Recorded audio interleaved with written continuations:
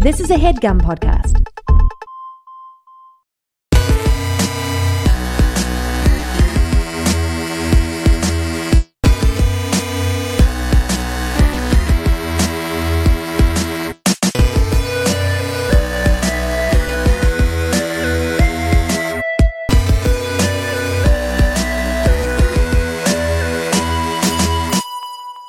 Welcome to another brand new episode of All Fantasy Everything. I am your host, Ian Carmel, and today, ladies and gentlemen, we are fantasy drafting sports movies. All sports movies, documentaries, works of fiction, historical reimaginings, cartoon depictions of all-star teams. Well, actually, that was a TV show, so not that one. But the previous ones I mentioned. To do that today, I have Rhea Butcher and John Gabrus in here with me. Two people who are sports fans. John, you described us as sports-adjacent people. Yeah, jock-adjacent. Jock-adjacent. Which I think accurately describes all of us. A jocksant. A jocksant. Exactly. Before I introduce the guests and before we get into it, I just want to say we just passed 100,000, already to 120,000 downloads, and I just want to thank you for listening and for downloading it. I really do appreciate it. I know everyone has like a limited amount of free time in their week, so if you spend an hour or two with us, I really, really appreciate that. And if you have an extra 3 seconds, go to iTunes and give us a rating and leave a positive comment. 5 stars only. I don't want any of that 4-star business. We don't give you 4-star podcasts, so don't give me a 4-star rating. I love you. I'm proud of you no matter what you do. But yeah, thank you so much for listening. Even if you don't leave a comment, I just really, really appreciate it. We love doing this, so I'm glad you love listening to it. Enough schmaltz. Let's get on to the games. We have Rhea Butcher here. Wonderful stand-up comedian, such a funny. I would call you a rising star of the stand-up comedy circuit. Yeah. How do you like that? I like it. Rising. First team all rookie. I love it. First team all rookie. First team Roy. Co-creator and co-star of the CISO television show Take My Wife. Indeed I am. Very funny. And the recipient of rave reviews. Yes. Rave Romano over here. Many rave Romano reviews. Rave Romano reviews. Oh, my computer. That's good. Everybody loves Raymond. Rhea. In addition to your wonderful team, why did my computer just wig out? Interesting for the listeners. In addition to the television show, you also have the podcast and popular Los Angeles comedy show, Put Your Hands Together. Indeed I do. Which you were the co-host of. And Indeed which I am. The pleasure of performing on a few times. It's such a fun show. Yeah, it's a great show. John's done it. It was a delight. Yeah, God, it's great. Right. Now that Meltdown's gone, I would put it in the running for like best comedy show in LA. Thank you, Ian. Certainly best weekly one. Rising star. And people can follow you at Rhea Butcher. Yep. RHEABUTCHER. There it is. That's and me. Similar on Instagram. Are you active Same one on that? on Instagram. There you go. Joining Rhea and I today is John Gabrus. Yes, who you may know, fellow HeadGum podcast host. I think you and I could say fellow a lot of fellow things. everything. If you're describing me, just run through your own history, and I'll add beards and take away basketball. Absolutely, as like the two things. We are very similar. B&B's. John and I look like we should be on like 2 motorcycles next to each other. We definitely have like an off-brand Food Network show together. God, that would. I think it might be on brand. I think the Food Network would be lucky to work with the likes of us. We just have a show called Shut It Down, where we walk into a restaurant and the owner's like, shut it down. Now you can't leave. We just close the door behind us. All you can eat? All right. We take it as a challenge. By that, I mean we're both gorgeous, slightly chubbier guys. Oh, yeah. We're just prepared for the impending apocalypse. It's on its way. Yeah. I think about that a lot. I'm a Jew, and sometimes I attribute my size to just being Holocaust proof. You know what I mean? I've been leaning away from how Italian I am since the election. Absolutely right. I'm just making sure I'm as mainstream white cisgendered male as I can be. 100%. I'm thinking of changing my name to Steven Churchgoer. I stopped tweeting about how much I wanted to fuck Tom Hardy out of fear. Excellent. So your podcast here on HeadGum is High and Mighty with John Gabrus. Correct. And people may have also seen you work on the MTV television program, Guy Code. Yes, if you were a 13-year-old black or Latino while listening to Ian's podcast, you will remember this voice. And that is exclusively my audience. I'd like to send a shout out to Stussy. Thank you, Stussy, for so today we are here. Did either of you guys play sports? We're here drafting sports movies.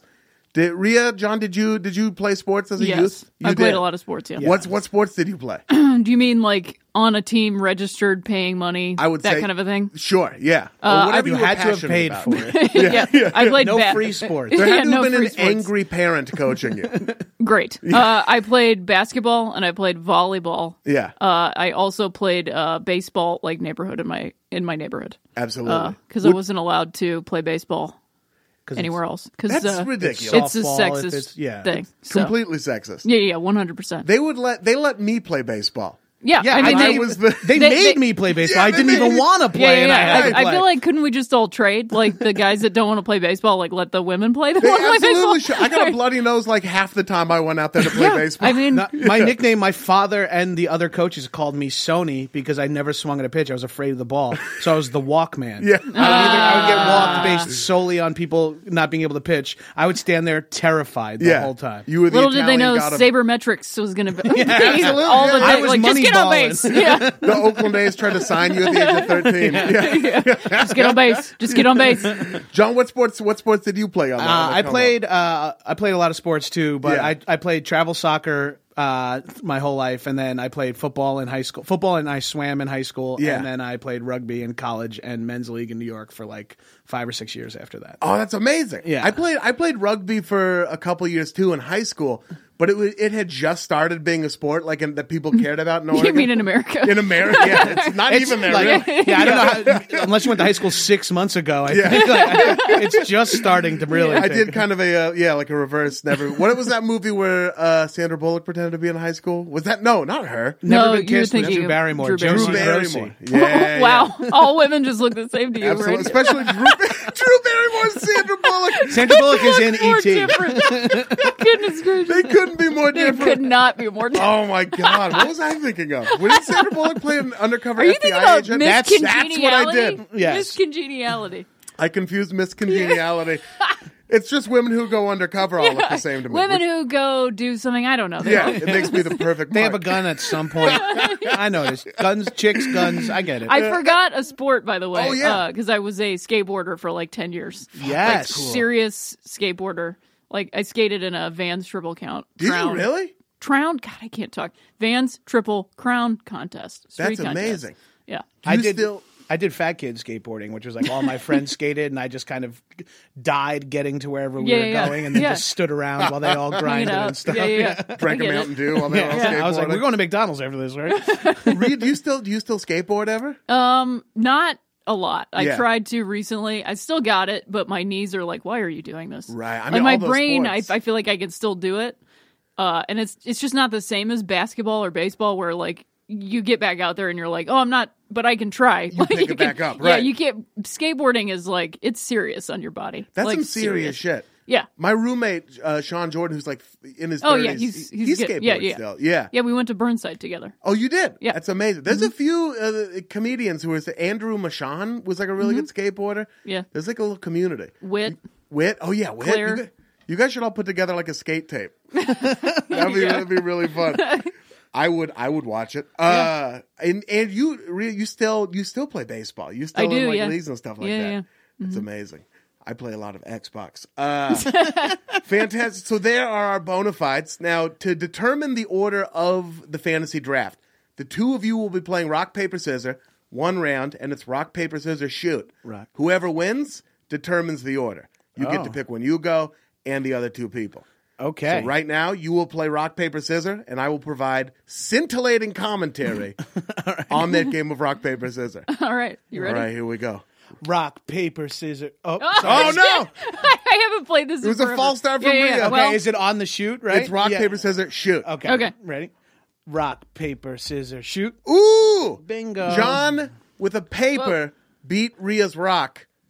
And we have gone with what I had to begin with. You should have. You should have. Second guessing. I almost threw paper after you visibly threw scissors. And like I was like, oh right, I forgot to pay Rhea's attention. acting like she doesn't understand rock, paper, scissors, but it was all mind games. Yeah, It was yeah. all... It's a long Yeah, con. this is like choosing the kick. You Right, know, yeah, this is exactly, like, yeah. she's got a little loophole she's got figured out. Right, exactly. So, John, now you get to determine the order of the sports movie, all fantasy, everything fantasy draft. I'm so afraid. Yeah. I'm so afraid to Yeah. do this wrong. Don't go I feel scissors. like I feel like I have to go first just because I have to get a movie in that I don't even know if you guys would even choose, but I'm just too afraid to not let this movie be on the list. You can't let anyone else have it. I can't let anyone else have this. I don't even know if people watch it, but it's my favorite, so I got to go first. I can't wait to hear So it. I'll go first. Yes. I'll go Rhea second, and Right. then Ian, you'll get third. I'm going third. Fantastic. So that is the order. John Gabrus, you are on the clock with the first pick of the All Fantasy Everything sports movie draft. I feel like I might regret this, but my first pick, I'm just purely out of fear of this not making it or someone else getting this. I have to go with the 90s football movie, The Program. The Program! Yes. Out of fear. Like, this movie changed my entire... Like, it really did change my life. I watched it every Friday for 4 years. Every Friday before the first day of hitting, before the first home game, before the homecoming game. We watched it that night. A group of guys would always get together and watch it. It was pretty famous. Maybe you remember it because it featured a scene where people laid down on the median and read magazines. Yeah. And then a kid died in Connecticut doing that. Apparently that was a popular enough scene that kids were like, this is part of playing football. Is laying down in the middle of a room. The movie features like a rape, an assault, drug use, like all this shit. It's and then insane. People, I mean, I'm sure people have done the other things. It features Latimer headbutting the window of a car going, first team defense! Starting defense, place at the table. I I could do entire sequences from that movie, and I haven't even watched it in 5 years. It's such a good movie. Yeah, it's so fucking awesome. They cut that scene of the laying on the that was eventually cut from the movie, put back in the unrated DVD, which yours truly owns.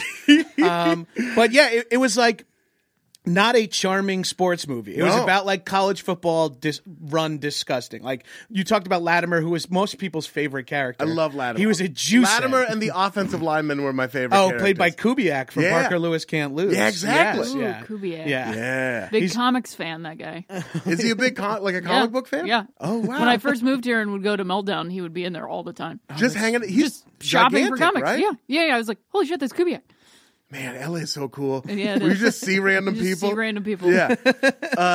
Rhea, have you seen The Program? I know what movie I did not see it. I'm jealous. It's such a trip. James Caan is in it as the football James coach. Caan is the coach. Oh, well, shit. Christy Swanson is the love interest slash physical therapist slash badass tennis player. Yes. Yeah. Kane is able. His name is Kane. He's running for the Heisman. He's doing a little mini campaign.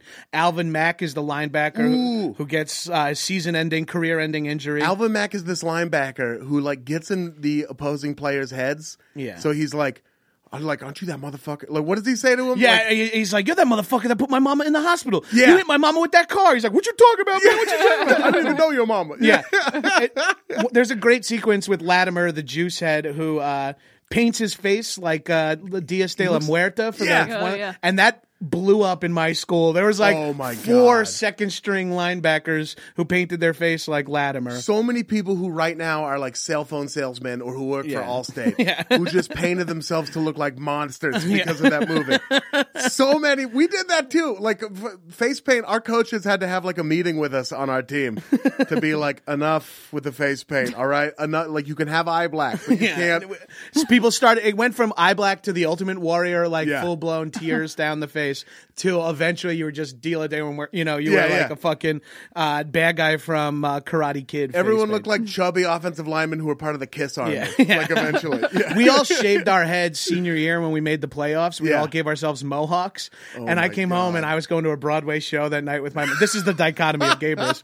I shaved myself in a mohawk and my mom was taking us to a Broadway show and my father's like, the fuck did you do to your hair? He like berated me. I was like hysterical crying the entire car ride into the city.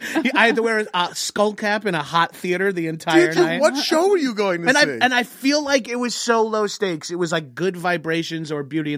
We didn't see good shows. My mom was just like, I've heard of this. And we went to that. So they're doing the most Long Island way to choose. That's how shows like fucking Good Vibrations run for 6 months. Somebody sees them on a bus and they're like, let's go see that one. It seems nice. Halle Berry, Omar Epps. Omar Epps is the running back. What year did this come out? 93. I was going to say 92. 19 and 93. I mean, that was like a serious like video rental big spot time. because like I remember posters and it was playing on a loop on the TVs that were in the and like it has a great shop that I would go to. I could picture the font of the VHS in my head. Right? It's there's like that varsity lettering sort of lettering. Yes. Yeah. There's a great run in that scene where they're running. Latimer's running. The opening sequence of Latimer is him doing power clean and jerks with like 315 on the bar, 3 wheels. He's fucking oiled up, completely shirtless. And he's like, oh, and they're like, you get any bigger, you're going to have to play offense. Wouldn't I have to be dumber? You got to learn how to read. I could read, motherfucker. See the shoe? It says Adidas. Yeah. And then they run through his plays and it's like, what do you do on this play? He's like, kill the tight end. Yeah. What do you do on this play? Hit the quarterback so hard his girlfriend dies. Yeah. What do you do on this play? Kill everybody. Kill everybody. It's like that is never a defensive end's role. No, his read is always like you take the shoot, you shoot the 3 gap, and then you have containment on the quarterback. No coach has ever said kill everybody. Enough of this neck high tackle bullshit. I want to take your helmet, put it in his numbers. I want to see nothing but snot bubbles. Right, Jimmy Kahn has like the most Godfather-esque. Like they give him all the fucking lines. It's perfect. It's before you play football. It's what you think football. is like. And then when you play like you're the backup guard for the offensive line and you're on punt return, you're like, this is not the exact same thing. But you would still. That's sort of the beauty of these movies is you could be the second string offensive line, right, and then turn it all around. Yeah, and you watch that movie and you're just like, yeah, this is what I'm doing. Well, we were like not a great team, but because we were from Long Island, we had a handful of juice heads on the team that were just looking for an excuse to take steroids anyway. They would continue to do it years after football ended. They would get access to the gym for like longer hours. So they would play football because of it. Yeah. That is an amazing play. Rhea, you got it's so I will lend you the DVD. It's so corny. It's so like it's beautifully corny. It's one of those movies that is so unashamed of itself. Who directed it? Do you guys know? God, I will. Here, let me look it up. It's I was just curious. I wouldn't even know. David S. Ward is the director. Ooh, that sounds familiar. Who also wrote The Sting and Major League. Oh, that's what it was. Yeah. Major League. That I was like, that sounds familiar. Yeah, Potential spoiler alert. Potential spoiler. Major League coming up in early in round 1. It might be triggering some things with Watch people. out. The program that I see exactly what you mean because there's a chance nobody else would have picked it, right? But it's such a. But if someone else picked it and it wasn't me, I'd feel dishonored. It would be. I owe it to that movie to do it. I'm kind of bummed that I didn't get. It was definitely on. It wasn't number 1 on my list, but it was definitely on my list. It's maybe not on my list, guys. Movie. Not on my list. Perfect. Well, let's no find football out, movies on my list. Let's find out what is on your list. Rhea Butcher, you have the second pick of the first round of the sports movie draft. It's so funny because this is going to be like such a feminine pick, but I will back it up. Please. And also, you know what? Sports can be feminine. Like it's the whole spectrum. 100%. My pick is Bull Durham, which I think is the best sports movie of all time. It's so good. Like 100%. Would you say baseball is your favorite sport too, right? Yeah, it's my favorite sport. Yeah. In terms of like sitting down, watching games, following the season arc of a sport, like 100%. Based on your social media presence. A couple of months, I have been alerted to your love of baseball. But I mean, I also love basketball a lot. Like I grew up playing it and really, I was really good at it. But just a kid from Akron. Just a kid from Akron, man. Yeah. But Bull Durham is also one of those movies that like you go back and watch it again and you get something new. Yeah. Because it's actually a movie about adults, you know? Sure, and what it's like to live a life. And I've rewatched it a couple times lately and I realized like, oh, this isn't when I was a kid I'd watch it and be like, oh man, what a bummer. Yeah, right. He's not playing and he didn't get famous. And then you're like, oh no, that's not he like won. He totally won. Like it's great. They both won. They're the best at what they do. Isn't that funny the way you're like perspective? Yeah. The movie never changes at all, but you perceive it like completely different. Because he does win. It's a rare sports movie with a complex ending. Yeah. Normally absolutely. It's just so straight shot ending of just they won. They got it or they didn't get it. Yeah, exactly. One or the other. That is. And then Bull Durham's like, nah. There's a different way to win. Yeah. That's so interesting. You get your dinger and you hang it up, man. That's all. Nobody cares that he got his 500th home run. Right, exactly. Except for him, and that's it. It's a nice little thing for him. Because, who are you doing it for? Oh, it's such a good one. Sarandon, ooh. I mean, such a babe in that movie. It sucks because I don't know if I can watch movies with her in it anymore. Because she's pretty much ruined our lives. But I mean, she doesn't have that much power. But you know what I mean? Right. She had very nutty. I mean, I used to have she stood idly by as Utopia burned around. Yeah, I mean, like the day after when people were like freaking out and justifiably so. If you're not like a straight 100%. White person with like, I don't know, 10 grand in your checking, like you're freaking out because like civil liberties are actually at stake. It's real like shit. Not a silly thing. She like tweeted out a picture of a lotus flower that said, "From the mud, the lotus will grow." Like, oh my God! Literally want to know where you are tweeting that. That photo. mud is like, people shitting themselves because their world's about to end. Get out of We here! didn't have to get mud. Lotus flowers also grow from like just from good soil. Carefully tended from somebody soil. not going far enough on civil rights. Like, let's just push them further. But instead, like, literally everything's just gone to shit. Yeah. Like, completely.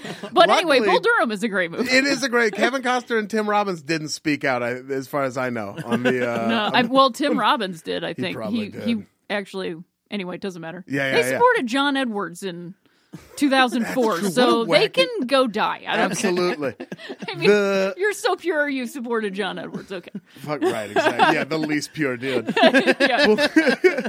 Bull Durham is such a good. Baseball, I think, is the sport, and maybe you agree, maybe not, that translates best to movies. I think so. It's so one of the romantic. Few sports that you could truly have a dialogue during the game. You could, because the speed of baseball, it's like you can talk. Like football would be weird. Like it's hard to like shoot a scene where like a running back and the tight end are chatting. Yeah, because if anything is going on, you're watching what's going on because you're going to have a 10-minute conversation about somebody touching somebody the wrong way in a play, and there's flags, and then the guy's going to talk to everybody give a sermon on a Sunday. Right, there's literally a play clock counting down. That's ridiculous. Yeah, wrap it up. But I do love how like passive a baseball game can be. Like you can go to it and just be in a moment, you know. I love the be just attending a baseball game so with like a scorecard, get up and walk around a little bit, talk to people. There is nothing better to me in sports than like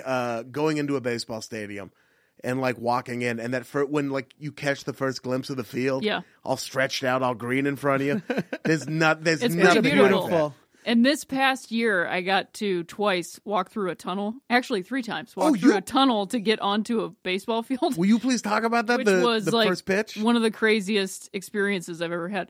The first time was actually in Bentonville, Arkansas. Yeah. And it was a minor league team. What was that all about? I was there covering the film festival for Gina Davis. Oh, amazing. And they do a League of Their Own reunion softball game, and I was covering that. And we I all got just to eyeballed each other when you said a League right. of Their Own. I was like, oh. I know. Hey, just saying what my life is like. I also, I do dope shit. Yeah. But there was an original Peach there. She was 92. Really? And she played. She played in the game? It was. I mean, I have like a whole. I don't know how much time we've got, but it's like as much as you want. It's a pretty great story. Yeah. I saw her. She was wearing one of the original like promo jerseys for the movie. Yeah. Because it says Peaches on the front and then a League of Their Own embroidered on the back, and she had all these pins of like the women that she played baseball with. Right. And I was like, oh, I really like that pin. She's like, oh, that's my friend Pepper. She wrote the song.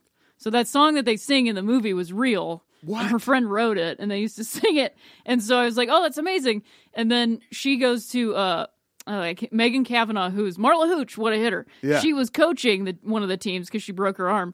And she goes up to ask her, Jeannie, I can't think of her last name. Anyway, her name was Jeannie. She says, can I go hit? And I was like, oh my God, this 92-year-old woman is going to go hit. And she's like, of course. They like grab her a bat. She goes to the on deck circle. And then all the actors from the movie decide, like, let's sing the song. Yeah. So they all, congregate at the mount. I have this on video, too, like, on my phone. They all get together, start singing the song, and I'm just, like, having my own personal moment of, like, I went to see that shit in the theater. Yeah. When I got home from that movie, I played baseball in my yard. Like, I was like, oh, my God, I can do whatever I want. I can do it. And then, like, having this experience of seeing those women actually singing that song in front of me, like, losing it. And then I look to my right, and there's Jeannie on deck, singing the dang song. Oh my God. Standing there like an athlete, because she is an athlete, and she played this sport professionally when she was in her 20s, just like singing it like it's the national anthem. And I just like turned my camera to her, and I was 100% crying. Yeah, I have goosebumps right now. Yeah, I know, dude. My face hurts when I'm wild. smiling. I just like chewed through my Invisalign. Right? I was like gritting my teeth so hard during that start. So then she gets up there to bat. Guy throws first pitch, swings, misses. Second pitch, swings, misses. Third pitch, swings, misses, and she goes to the ump. She goes, "Can I get one more?" Yeah. Like, people aren't going to give her as many as she wants. No, you're out of here, Gene. Yeah, They're kicking dirt on her and shit. So he throws another one. She makes contact. It's a comebacker to the mound. The guy goes to field it, falls over. Yeah. First base comes in, tries to field it, can't pick it up. So then basically everybody's like trying to field it, not fielding it. Yeah. Megan Kavanaugh's at third going, "Go home. She's an inside the park home run. Everybody runs up. I mean, I'm getting chills just thinking about it again. Fucking awesome. One of the most beautiful things I've ever seen in my life. That's so awesome. But also, like, heartbreaking because she's like one of the last women that played professional baseball. And then the only other remembrance we have of that is the actors who portrayed the women that did that. There's no lineage, you know? That's there's no torchbearer from we don't. Yeah. I think that's like the biggest or the saddest part about like women not being left out of sports is that we don't get to be part of the history of it. Right, exactly. Even no matter how much we play it, people discount it like, oh, well, that's not real sports. Right, it's just the girls and we don't play. get to be part of the whole thing, you know? Even as fans, we get discounted as like not, because people call me on my baseball fandom all the time of like, oh yeah, so what are these stats? Like, do you do that to everybody? I've seen it happening. I've never been called out on my fandom. Nobody's what's LeBron's percentage from the corner? I don't fucking know. I don't know. I just like the jerseys. LeBron might not know. Yeah, fuck yeah, exactly. Yeah. I hate that shit. Even the teams do it. So like the Dallas Mavericks had they offered a class where it was like, bring your girlfriend and we'll explain basketball to her. I'm like, fuck you, kid. Like, it's good God. It's funny. People are basketball fans. Yeah, like, but it's a perfect way to come back to Bull Durham because what I also like about that movie is it's a woman who's totally in charge of her sexuality, into it, and also into the game and understands the game on a spiritual level, which is what a lot of men think about that game, too. 100%. 108 stitches on a baseball, 108 beads on a rosary, 108 years since the Cubs won a World Series. But, I mean, now the world's ending, so thanks a lot, the Cubs. At least the Cubs got one in, yeah. They unleashed the goat on everybody else. God, right? Yeah. It was America that didn't let the goat in now. God. There's the famous speech from Bull Durham, which is so iconic. Oh, yeah. Oh God, I can't do it off the top of my head. Yeah, I don't know the whole thing. I believe. Look at the I believe things, which like Bill Simmons ripped off for the ill-fated Any Given Wednesday. We miss you. We miss you, Bill. Just such a great movie, such a romantic baseball movie, and that's your favorite baseball movie, Bull Durham. It's my favorite sports movie. That's your favorite sports movie. Wow. I would say it's in my top 10 of movies. Also, it's such a good movie. Because it's also from just a movie-making standpoint. Yeah. Like, one of my favorite things about movies is movies that don't waste any time. And that one does not. Zero. There's nothing in it that you don't need. And you see the whole thing. Insane cast. Yeah. Like, of the time, too. Yeah. That's like a fucking Mount Rushmore. Yeah. Even, you know who I like who we don't see much of anymore is Robert Wuhl. Oh, God. He's in that just movie. Not enough. Arliss? Come on, baby. Come on, baby. Come on, baby. He's so good at it. He is so good. He's such a lovable yutz. I really like Wuhl. And I tattooed it. Yeah. You left a hanging curve. Yeah, and I tattooed it. Amazing pick, Bull Durham. Your number one pick. It is now moved. Whatever the fuck the word is. It is currently moving. It has moved. It has moving. It is incumbent upon me to make the final pick of the first round. My first pick. And with my first pick, I'm gonna go a little weird here with my first pick, and I'm going to go with something that came out this year. Whoa! Ooh. Yeah. Before we started the draft, we spoke and we decided to include sports documentaries. Yes. And this year, I think it's not just a sports documentary, but it's one of the most amazing documentaries I've ever seen. That was the mic stand. That was the mic stand. It also kind of sounded like a very abrupt cow too. It was like, I'm going to take the 5-part documentary series OJ Made in America. Wow. That ESPN put out this year. Wow. Yeah. I do. I feel a little weird about taking it first, but it was so good. It's not just a sports documentary, but it's about OJ, so it definitely is. No sports doc is just about sports, though. Yeah. It always is like no that. sport is just about sports. Oh, shit. Oh, yeah. True. Well, Except for ping pong, maybe. Ping pong is fully just about ping pong. Ping pong Actually, is about, no, I take that back because like China was 1 and 2 in Rio, and they like forego coaching. Right. What do they do? Whenever it's China versus China for the gold, Yeah. they do not have coaches, and so they just go head to head. So I take it back. I did not mean to poo-poo ping pong. That's that a fucking story. That's a movie right there. Yeah. That would be amazing. Women's singles ping pong was like China to China. Yeah. And they were like, let's do it. Oh, shit. Yeah, and they kill the silver medalists. Yeah, they're dead. Right, yeah. Publicly, they have to be. Well, that's what, when you were saying that beautiful thing about how you experienced that A League of Their Own, the game that you watched. Yeah. It's like sport. That's when people like who are like funny, smart people will like poo-poo sports. Or like, oh, who won the sports ball game? Like all that shit. I'm like, look, this means so much more.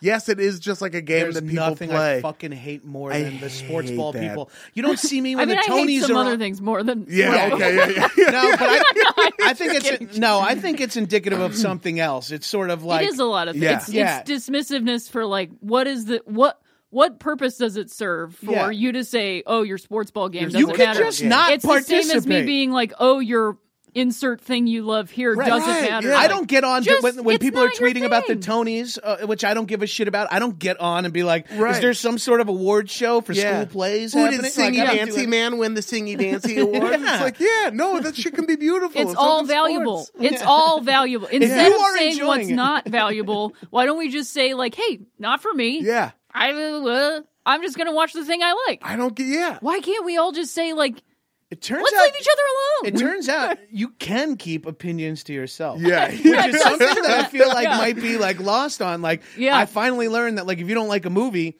you could just not like the movie. Yeah. The CEO of Twitter right now is like, shut the fuck up. Shut up. No, you can't. Yeah. This is my cash cow. Yeah. No. I need people to hate each other. I think especially now we need more positivity and love amongst ourselves. So like, I mean, if one way you can do that is to not say, how was the sports ball game? We get it. We've all read The Onion too. You know what I mean? We enjoy it.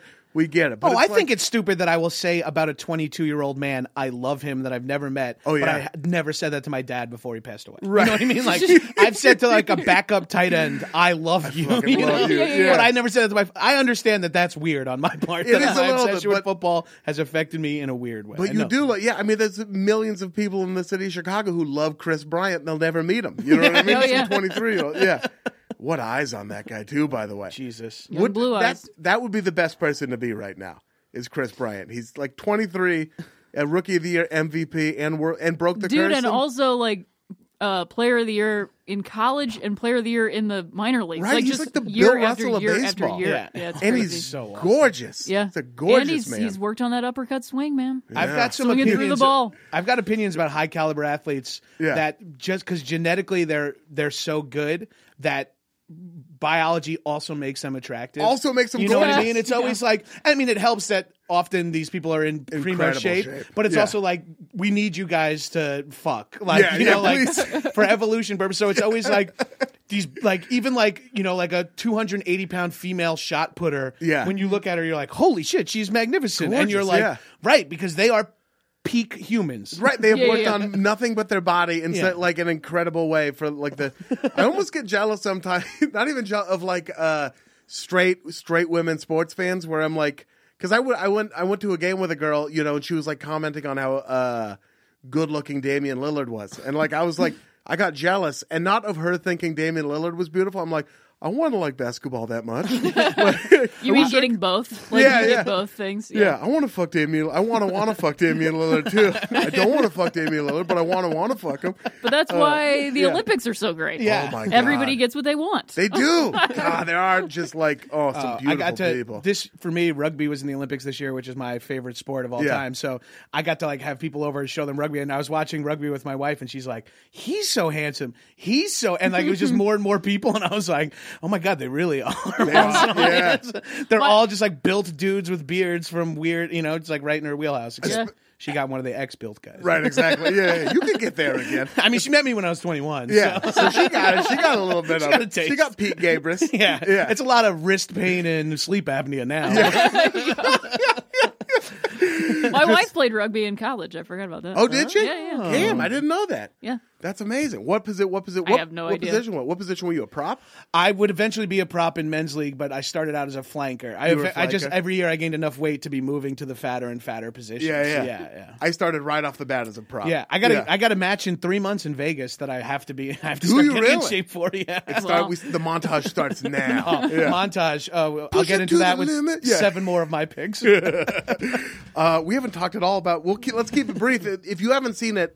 ESPN 30 for 30 put out a doc. I don't even know if it was 30. I think it was put out a 5-part documentary on the OJ trial and all the things leading up to it. Like it was about OJ's career. It was about the history of race relations in Los Angeles specifically. A little bit about America, but mostly about Los Angeles. And then it was about OJ himself and his playing career, and then his growing up in sort of the Bay Area.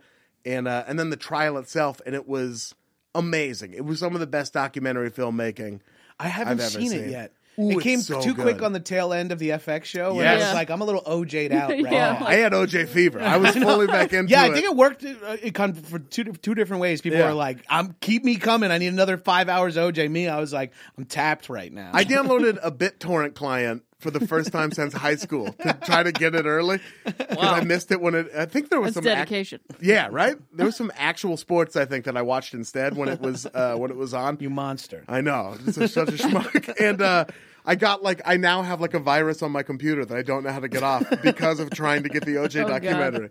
Did you also see? Is it June 17th, 1994? Yes, 30 for 30 of all the sports that were happening on that same day. It was amazing. Just it was insane. That was the day of my 6th grade dance. I distinctly remember because my dad picked me up and he was like, OJ's gone crazy. I'm like, the guy from Naked Gun? That was in the documentary, too. I think was your school dance was in that. It was huge. It was like John Gabrus never even went over to Julie Druckmann despite asking her to go to the dance with him. He didn't speak to her for 3 hours. He didn't put his hand up on her hip. Her hand didn't go up on his hip. No and dip was done.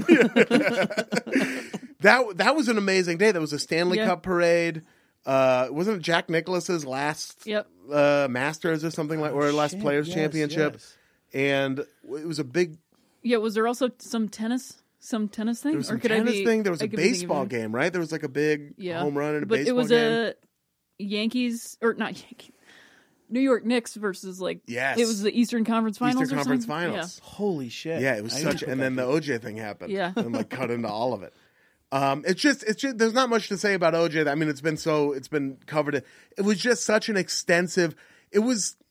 Fuck, I mean, it sucks to talk about right now, but like the level to which they investigated it was something I'd always wanted to see about the rise of Trump, just like what conditions in the country led to that happening, because they did such a masterful job of it in the OJ Made in America thing, just sort of explaining everything that led up to this one moment, because we all know the big moment, but we didn't know how much that racial tensions in LA, PD stuff, right? And how many times they'd let of course, I mean, it seems obvious now. How many times they'd let white police officers get away with just beating the shit out of black people, and how many times they'd risen up and to no avail.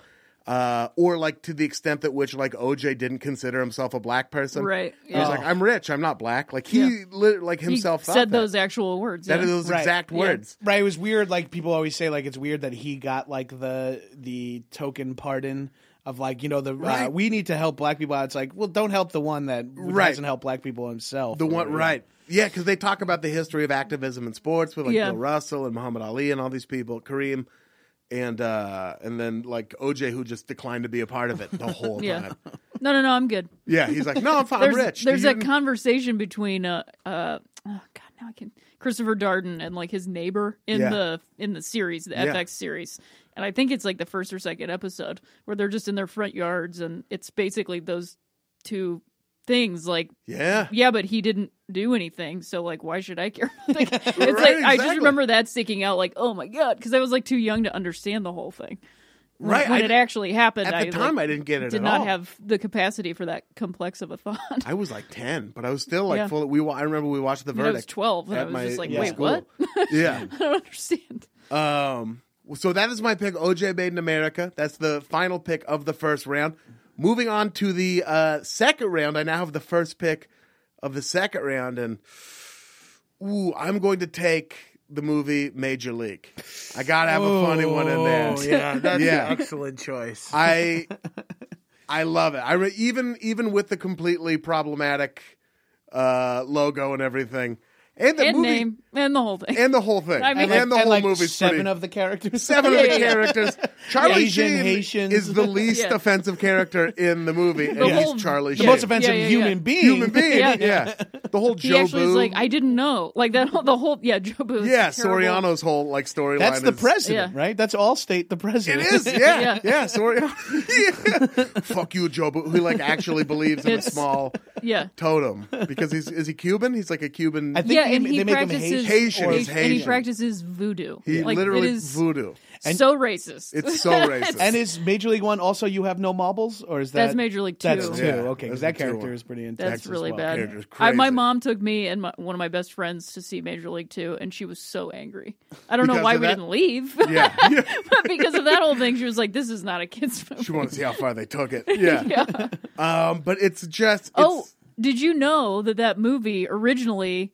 I can't think of her name, but the woman that takes over the team and tanks them. Oh, yeah. The original ending is that she is like, surprise, I wanted this to happen. I wanted you guys to, I was just giving you this roadblock so that you would play better. What? And audiences were like, nah, we want her to be terrible. Really? Yeah. They just wanted her to be completely guess that there were probably no women in the test audience that watched that movie? Right. Why won't we Speaking get a of broad problematic, for a is it like a big movie? thing? Like, every time we win, we're going to reveal a piece of this woman's clothes. Yeah. Jesus Christ. It's so crazy. I remember just being like, yes, when I was a kid. Now I'm like, I know. Whoa. Oh, now I feel kind of weird that I took it. I didn't No, really think... No, I'm just joking. I'm joking. I mean, yeah. the thing is, it is really funny. It is. And as I grew up in Akron. Yes. That's my team, was my team. And that, it really does, because David S. Ward is from Cleveland, and he wrote it because he wanted to see that team win something. Because he thought if he didn't make that movie, he'd never see it. He would never see it, so we might as well see it be fictional. It really accurately depicts being a fan of that team. But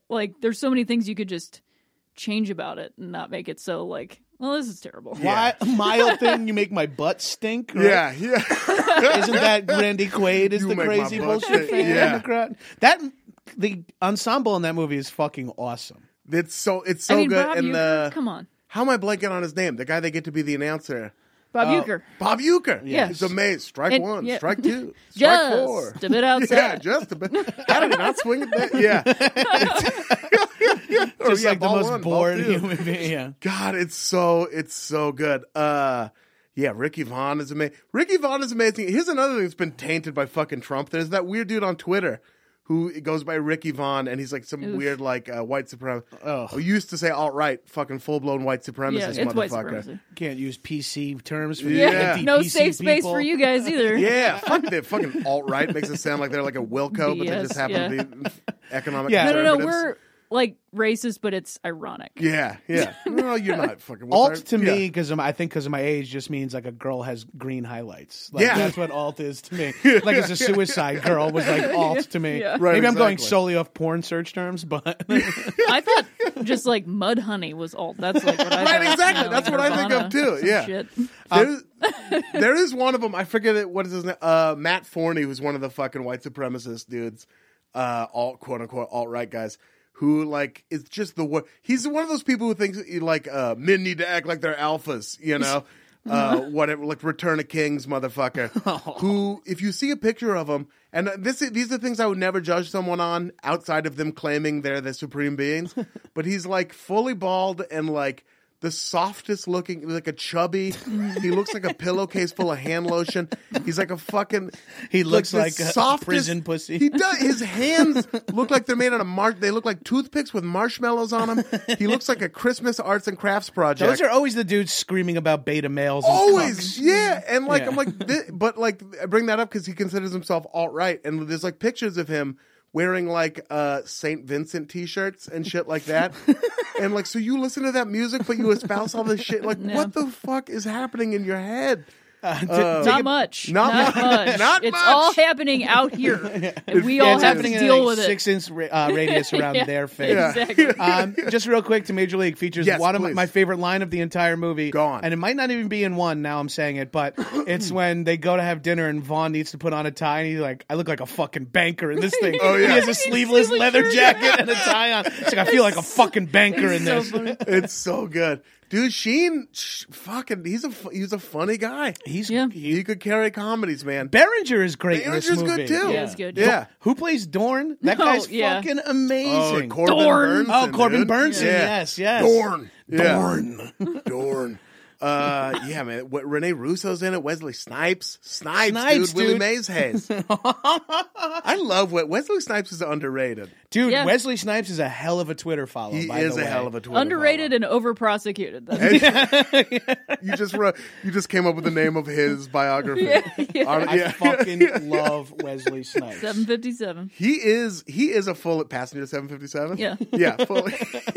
He is a great Twitter follow. He's so positive. He's so positive. He's such a positive great at dude. roasts. He's like, he really gets after it. I love Wesley. Shout out to Wesley Snipes. If you're listening to this, good. We love you. We love Thank you. you, sir. Yeah. I will tweet when this episode comes out. I'll tweet at Wesley Snipes and be like, And he'll probably retweet it. with a black fist. He always quotes retweets with a black fist. He does. Just like, thank you, brother. Yeah. Fuck yeah. We love you, And Wesley Snipes. he would wear like cat burglar gloves when he was like stealing bases in that movie. Yeah, Yeah. I love that little touch. Put it on, like, It's just such a good it's so fun. I know it's just such a fun watch. It kind of reminds me of like the camaraderie of like the way those people interact with each other, where they bust each other's chops but still like each other. That's kind of what it's like to be on a team. Like it's like that dynamic. Yeah, well, it's like Goonies meets baseball in a good way. You know what I mean? Where it's like a ragtag group. You're like instantly on their side in it. Yeah, There's only one thing left to do. Yeah. Win the whole fucking thing. Great line. Great fucking line. And then they really just win a playoff to go to the playoffs. Right. Yeah, that's the other thing. Someone It's three wild cards. It's just the pennant. Right? Yeah. They No, don't it's win. not even Oh, the it's pennant. not the pennant, right? It's a playoff with the Yankees It's a one-game to go playoff. to because it's pre-wild card, so there's no God, it's good. Yeah.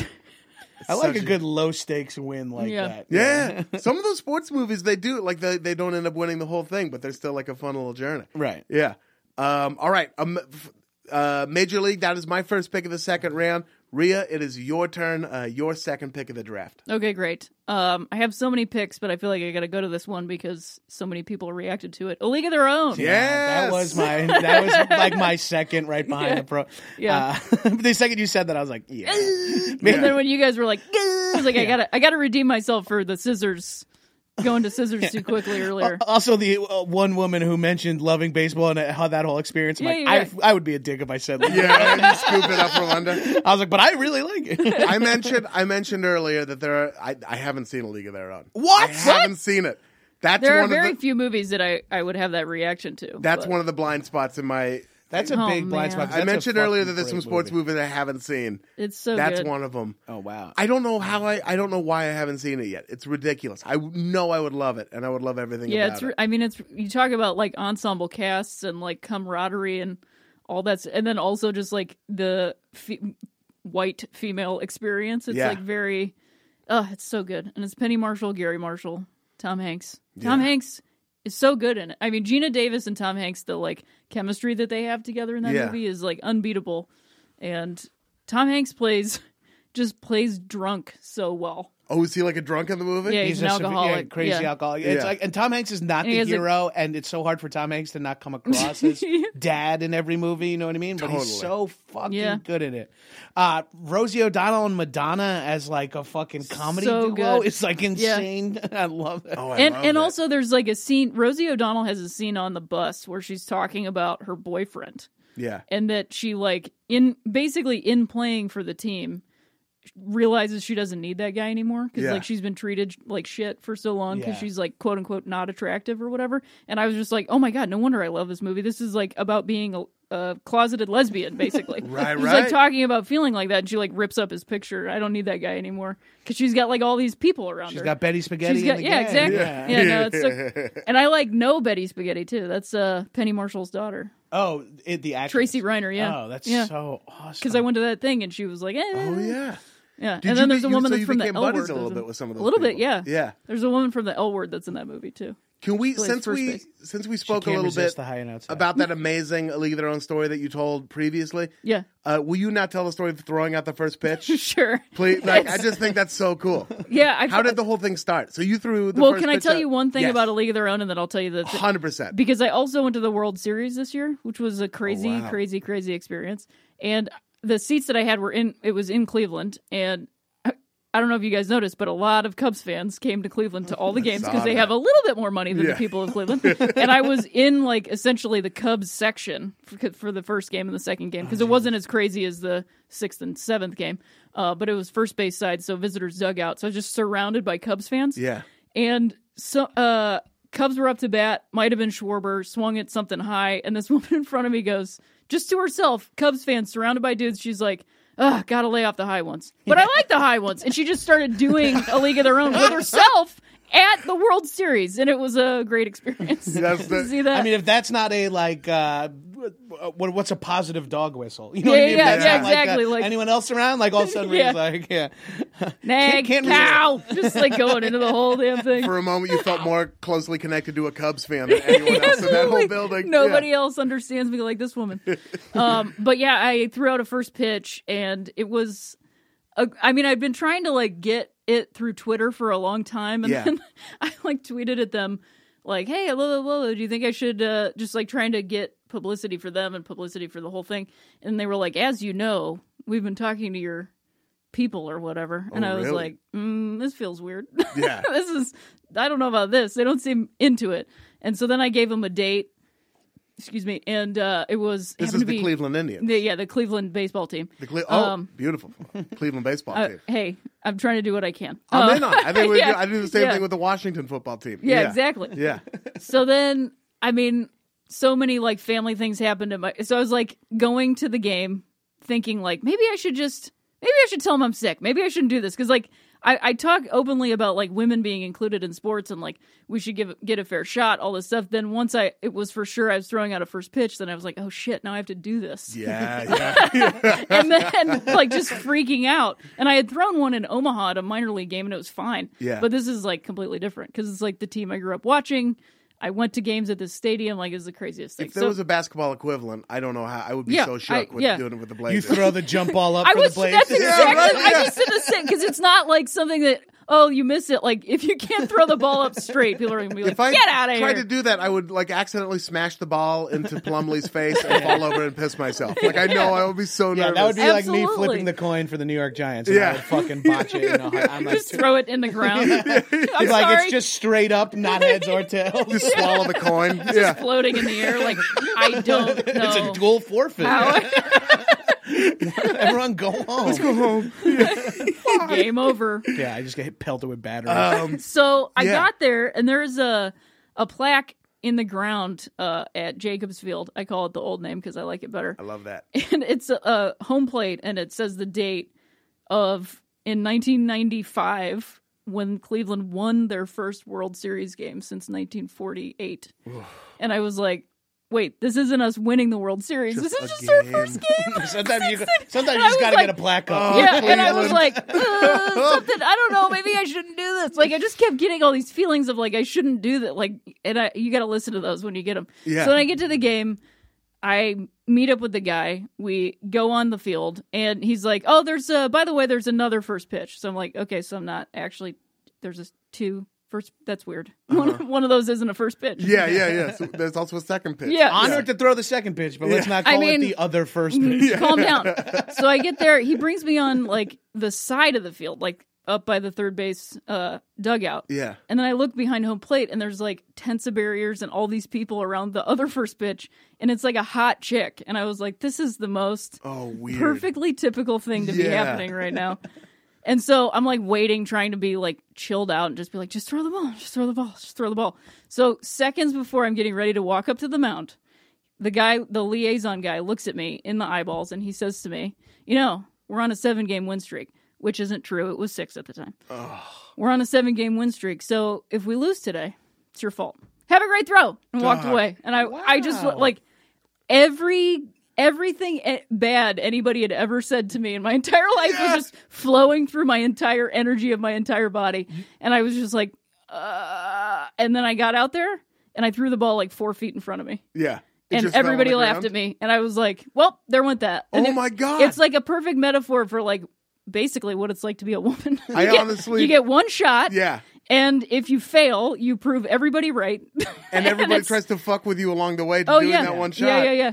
And no one else has been mentioned the pressure except for the one woman. Yeah. Hey, by the way, this is huge. Everyone knows this is a signifier of what's going to happen with the team. What? Yeah. Wait, what? That. Yeah, exactly. As you know, the first pitch dictates whether or not we win. Yeah, and it's not like a baseball fan isn't into superstition. Like I will say this year has completely erased any of my superstition because I don't believe in anything anymore. Right. But at the time, I was very superstitious. A nihilist. And it got into me. And like, what's so crazy too is the guy that caught the first pitches signed the ball, and he gave me the other ball, the other woman's ball. So I don't even have the ball that I actually threw. Oh. Yeah. Oh, weird. It's just like in a box. I don't give a shit about it. Did they win the game? No, they lost. They lost the game. They lost to the Houston Astros. I would pin it on the other lady. Yeah. I mean, I pin it on like racism. Put it on race. Yeah, exactly. 250 years of ethnic cleansing. Yeah, exactly. So that's my first pitch story. It's a great first pitch story. Yeah. It's not necessarily a happy first pitch story, but it's a great one. I learned a lot though. I have a feeling you'll throw some more first pitches. Oh yeah, I will. Yeah. The Oakland A's have been very kind to me. Have they? Yes. There you go. And they're like an organization that works like very much in their community and like outreach and all kinds of stuff. Well, Erin Dolan, right? Yeah. She's great. Yeah. Sean Doolittle. Yeah, Sean Doolittle? Sean Doolittle. Yeah. Shout out to the Oakland A's. Shout out to Cleveland as a city. The baseball team, get their shit together. Change it. Yeah, seriously. We don't need to change the name. Change it. I mean, I feel like they're not going to now. Yeah. There was a chance for a little while, but how could you not say like maybe if you change it, then you win the world? Like you know what I mean? Like they don't care. Like I didn't have a dog in the fight. This World Series, but it's like who doesn't want to see someone win after not winning for over a century? Yeah, but who also doesn't want? I want Cleveland to lose and for people to just be tweeting. Yeah, it's because your fucking name, you monster. Yeah, that's what I've been saying. There's like 1 million nouns. Yeah, you could be almost anything. Nobody thinks about how St. John's changed their name now. Right, they're the Red Storm. Fine. Yeah, that sounds great. Yeah. All right, great. Anything else to say about A League of Their Own? I will say, as badly as you want Rhea to see program, you need to see A League of Their Own 15 to 20 times more than that. It's literally one of Is it on Netflix? What if I'm running in third base and my bra gets a little loose and my boobies come out? As if there is a man in this country who hasn't seen your boobies yet. There's so much fucking... And there's so much like B-roll of Rosie at third base going, one more! Just like, I bet she did that for hours. Hours while they were filming. Just from like the little clips I've seen, it looked like it was probably a really fun movie to make. Oh, yeah. All baseball movies seem like that. Yeah. Well, I feel like that's the dream as an actor, right? I want to be in a war movie so bad. Oh, yeah. Like, I just want like a group of people with guns and we're all like camaraderie. And I think sports is like and there's the harsh reality that when you get to be my age, you are too old to be in a war movie. I'm like, I'll never succeed in my dream. I can't even play an athlete. You're like, what's he doing here, guy? Yeah, exactly. I need like 10 more years and then I'm Behringer in a fucking major league reboot. Amazing pick, A League of Their Own. John Gabrus, it is now your turn for your second pick. Okay, so I just lost my second pick to Rhea there, so I will go with my now. I'm sure one of these movies would make the list, but I'm going to pick my favorite of the 6 or 7 now. I know it's but I'm going to go with Rocky 4. That's the right one. Yes. I'm aware of the insane, of how good Rocky 1 is. I'm aware of how good that is. Sure. I'm aware of how solid Rocky 2 is. I'm aware of how weird Rocky 3 is. Yeah. And Rocky 4 to me though was the one I think potentially maybe saw it first. Yes. Like just because of age and that movie just stuck with me so much. It was such a clean cut Cold War Yes. For those of you listening at home who have Rocky confusion, that's the Ivan Drago USA versus USSR one. Yeah, Drago kills Apollo Creed. They have no way to heighten Rocky and Apollo's relationship anymore, so we got to avenge his death. Yeah. I almost went with Creed in this moment because I love movie. Creed so much. So good. Shout out to Michael B. Jordan. Yeah, seriously, the kid's pretty good at acting. He's pretty good, Turns out. Yeah. But man, Rocky 4 to me is the quintessential. This is when the Rocky movies went from like cinema to blockbusters. Yes. Yeah. In a way, well, Rocky 3 was an Three attempt was at a that. solid transition. Adding Thunder Lips and Robots. Paulie's fucking weird robot, Hulk Hogan, and then Clubber Lang. Yeah. Hey, woman. I spent a lot of time with the Rocky movies when I lived in Oregon for like 8 months. Hell yeah. I did not have a job and I had like 0 friends. And all I did was, God, I wish I could remember I wasn't torrenting stuff. I was watching stuff on illegal like stream websites, and I would just watch 1 through 4 over and over. And it was basically like my therapy. Yeah, I watched it one time and was like, I don't need it. No, you just see it once to just have a sense of completion. Oh yeah. This is so terrible to throw my dad under the bus like this, but I remember when we watched Rocky 5 together, the only fact he did, he's like, that guy has AIDS. I was like, what? Tommy Morrison? Yeah. That's like all my dad was like, I was like 15. I was like, yeah, that's important for me to know. Yeah, thanks. Yeah. Thanks. I can't wait to shout that at school. 4 is the best. That was I didn't even have Rocky 1 on my list. I had Rocky 4. It's the fucking best one. Yeah. There's so many good things. The training montage. It's the most perfect, like, note-to-note training montage where Drago's got machines and Brigitte Nielsen and people watching him. Rocky's, like, in the woods with a black family. Literally. He's, like, bench pressing an African-American family while Drago is, like, in a fucking machine getting injections and, like, twisting. Yeah. He's in a farm in Russia, right? Yeah. He literally runs up a mountain. Yep. While the car is chasing him and the car gets lost. Can't keep up. He's in like a fucking leather bomber jacket. I remember he has like a fur collar. I'm like, you can't run in that no matter what. That shit doesn't breathe, man. Not at all. He's just like swamping in there. Fuck, Stallone is so shredded in this movie. So shredded. Yeah. He's doing so many steroids. He's on more steroids than Latimer. I also feel like this movie, the like dark side of Rocky 4 is like the reason why everyone's just fine that Russia hacked our election this year. Because like, we beat them. No, they're strong. Yeah. Why wouldn't we work with them? They're strong. Yeah. I don't read books. I watch this movie. When he beats Drago, spoiler alert, he beats Drago. And the Russian like prime minister stands up and is like, I have respect for America. It's like, this is a legit propaganda movie. Oh, yeah. And Rocky's like, if I can change, and you can change. Right. We could all change. He's not a man. He's a machine. I must break you. Like so much good shit. I must break you. It gives me chills, man. And it's funny because it's like even the first half when Drago beats Creed, kills him. Yeah. Creed is living in America. He's got the fucking Uncle Sam top hat on. Yeah. And it's like the hubris of America to think they can defeat Russia in the Cold War. It was a statement on what it meant to be a real American, which was hard work and humility. Right. Also, Rocky always also a white guy. Yeah, also a white guy. So don't worry, we're not going to let a black guy take out definitely happy black man. No, thank you. Not a guy who shares the name with the most famous black theater in New York. It would never be him.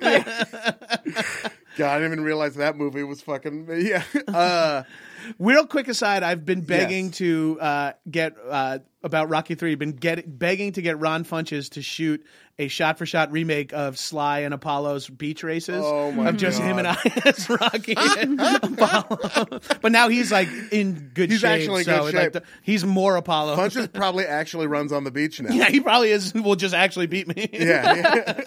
Ring the bell. Yeah, ding, ding. It is it's the Rocky movies are great. Rocky 4 being like peak blockbuster. I think it's like it's the empire of the movies. 100%. Like it's like so over the top and it's so good. It's any American holiday, like real American holiday, TNT or Spike or whoever the whoever the fuck will do a Rocky marathon, and I always get sucked into it. Yeah, there's something truly American, like, or at least what America believes themselves to be is like a blue collar dude who's like against all odds, absolutely makes it. You know, like I'm a nobody. I'm a big fucking retard from nobody. You know, it's like, and people are just watching like that's me. Yeah. I'm stupid and fucking crazy. I'm an idiot. Yeah. Yes, and he's a goddamn hero. Everyone's a protagonist in their own watching of them. Everyone plays Rocky in their head, except when you see him take his shirt off, you're like, oh, this man is training for something. Yeah, but then everyone thinks like, I could get there. Just give me 6 months. I could get there. Just get me a fucking cabin in the Siberian fucking mountains. God, yeah. Brigitte Nielsen is crazy in that too. She's like great. She's such a good She's so awesome as like his Paulie. Yeah, she could kick my ass. Let alone Ivan Drago. I feel like Brigitte could have kicked Rocky's ass in real life. And I think Talia Shire could have kicked Rocky's ass. Yeah, right. Talia Shire at the end was just like, he's like severely brain damaged. I just gotta like get this guy home and in bed safely. Yeah. She's like plotting out how she's gonna take care of him for the next 30 years.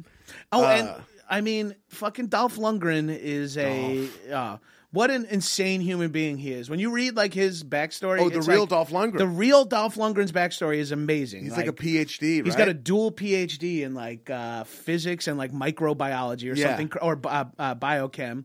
He was discovered because he was also a gold medal Taekwondo champion for Sweden, and then he was discovered at a bartend as a bouncer by Grace Jones. Really? Grace Jones was like, "Who is this piece of fuck? Yeah. I bet you I can make you famous. You look at you. You know, this is the '80s. Crazy. Anything can happen. You know." And Grace Jones just started dating him and just made him like a model / actor. He started getting like small roles. That's amazing. Only to become Drago. Yeah. Somebody tweeted like imagine the crazy athletic sex that like Grace Jones and Dolph Lundgren had. Oh yeah. Back in the 80s. That's like me picturing. I picture Joe Manganiello and what's her name, Sofia Vergara have sex. Oh, because yeah. I'm like, those are like my two like That's sex. Seeing that, I was just like, I'm like, yes, him. Oh, yes, her. Grace Jones and Dolph Lundgren have the same body type.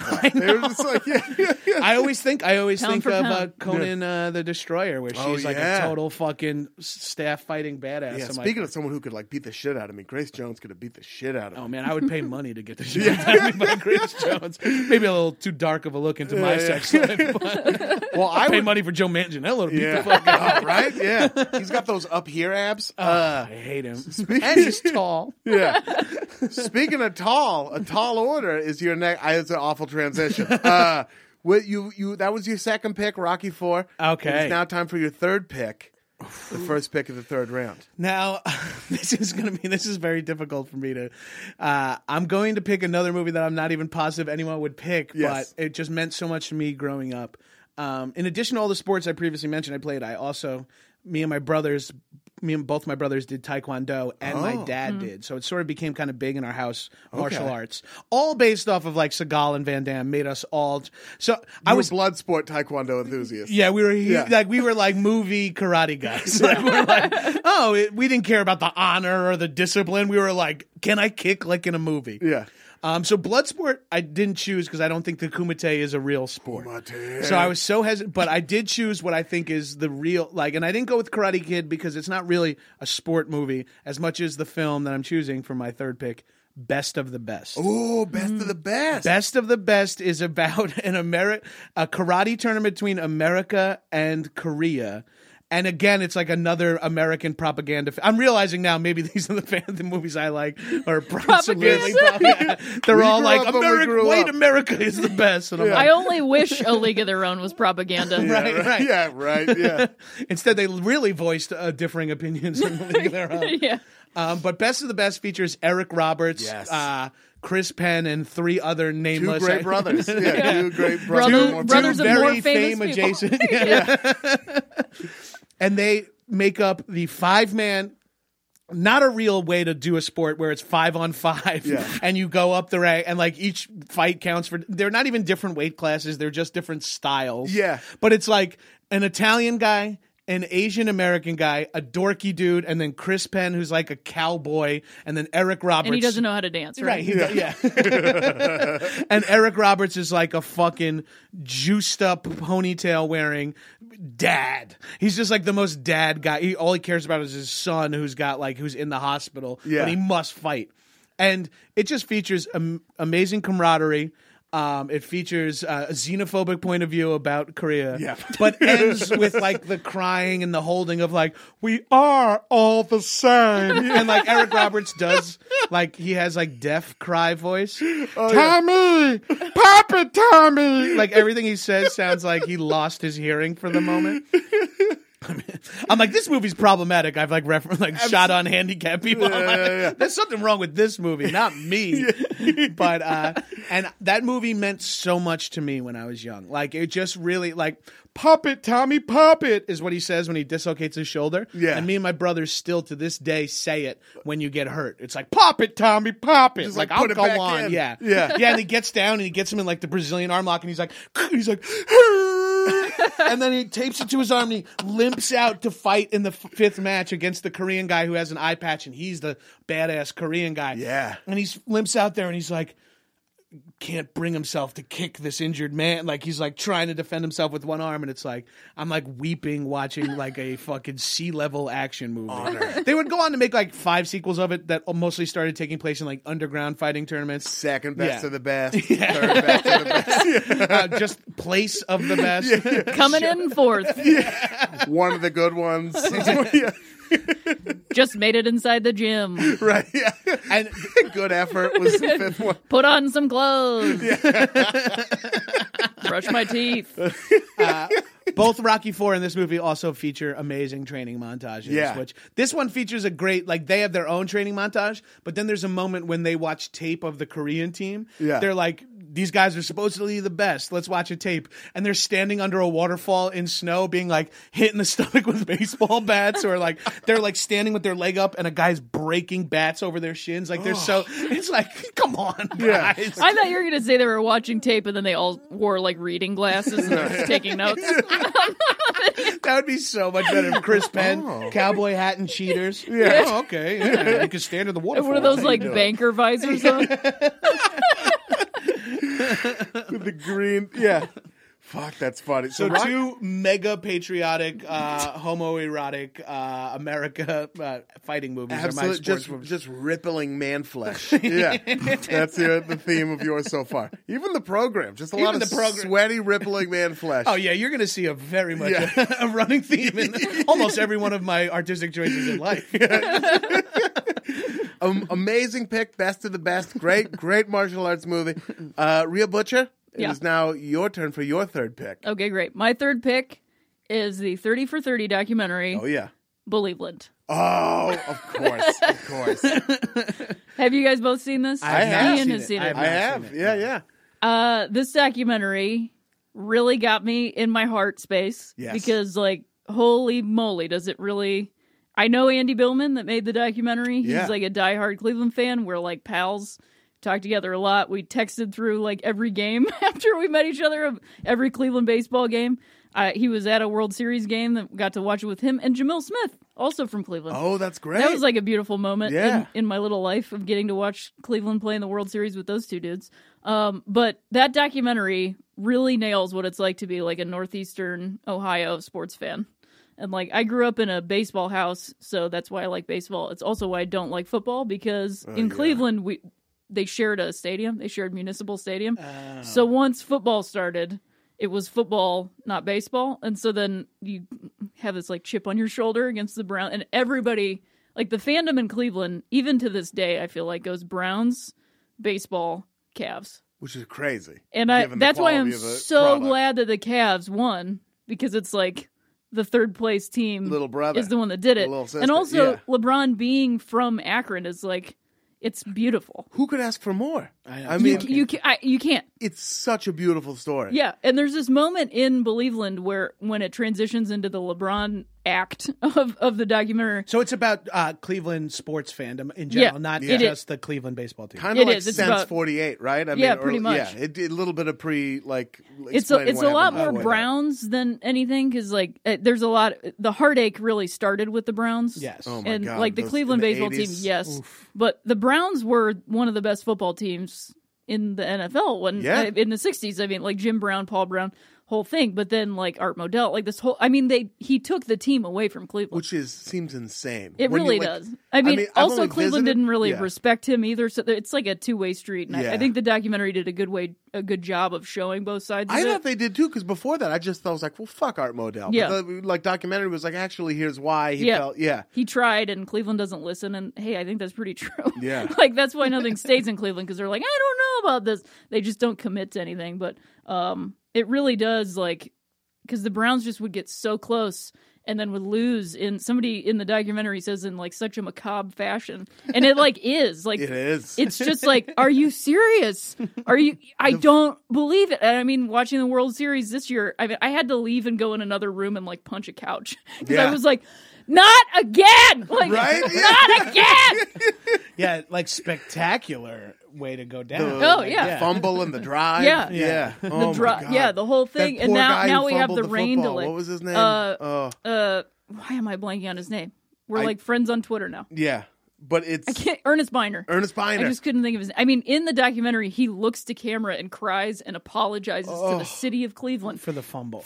But he was stripped, too. It's not like he dropped it. Right. It was a a great defensive strip. play. Yeah, it was. And I mean, he like played his heart out in that game. He was like one of the lone bright spots of that game for the Browns, right? Yeah, it was like him and Bernie were just like on and he says like we were like identical twins. We just knew what the other one was going to do. Yeah. And they were just playing so well. And it was like he goes into the end zone like, where's the, like it just, it's so heartbreaking. God, and then like the 95 baseball team, that one makes sense because we were up against one of the other best teams in baseball, but the 97 loss in the World Series, which is, we were one strike away from winning the World Series to the Marlins. Fucking Marlins have been a brand new baseball years. team. Not even, like, they didn't care. They didn't even want to win. They still don't care. They've won two of them and nobody cares, right? They had put the plastic in the locker room and they had the trophy in the locker room. And you know what? Like, when I was trying to get over the World Series loss, which seems so insignificant now, I was like laying in bed trying to go to sleep and I stupidly got on Twitter and I saw that a sports reporter was like, during the rain delay this year, they went into the locker rooms and the Cleveland locker room had plastic on the lockers. No, why would they do that? that? Because like the league had to protect for a walk-off win. But like, could you imagine playing in Game 7 of the World Series, tie game? I would be like, that was this what shit the 8th inning when the rain delay happened, room. and then you go in there and see the plastic in there. Like, you're done. You're done. Of superstitious sport, like baseball too. It's I wouldn't assume it was for champagne. I would assume because I was about to get murdered. And they wanted to make you're like the Dexter kill. Exactly. I would hope that would be. But my favorite part in the documentary is when in the LeBron act when they start talking about that. Because also the Cavs were like basically the background for every Michael Jordan like major shot. Those we're in Craig every Elo poster teams, going, but so Brian Windhorst, who is works for ESPN, and I love Windhorst. Shout out to him. I played sports with his sister Kristen, who was a tremendous athlete, great softball pitcher, and whose career was basically ended in like she was in a softball league just to keep conditioning, and like somebody took her out, like purposely knocked her over. Someone went Pete Rose on her. For real.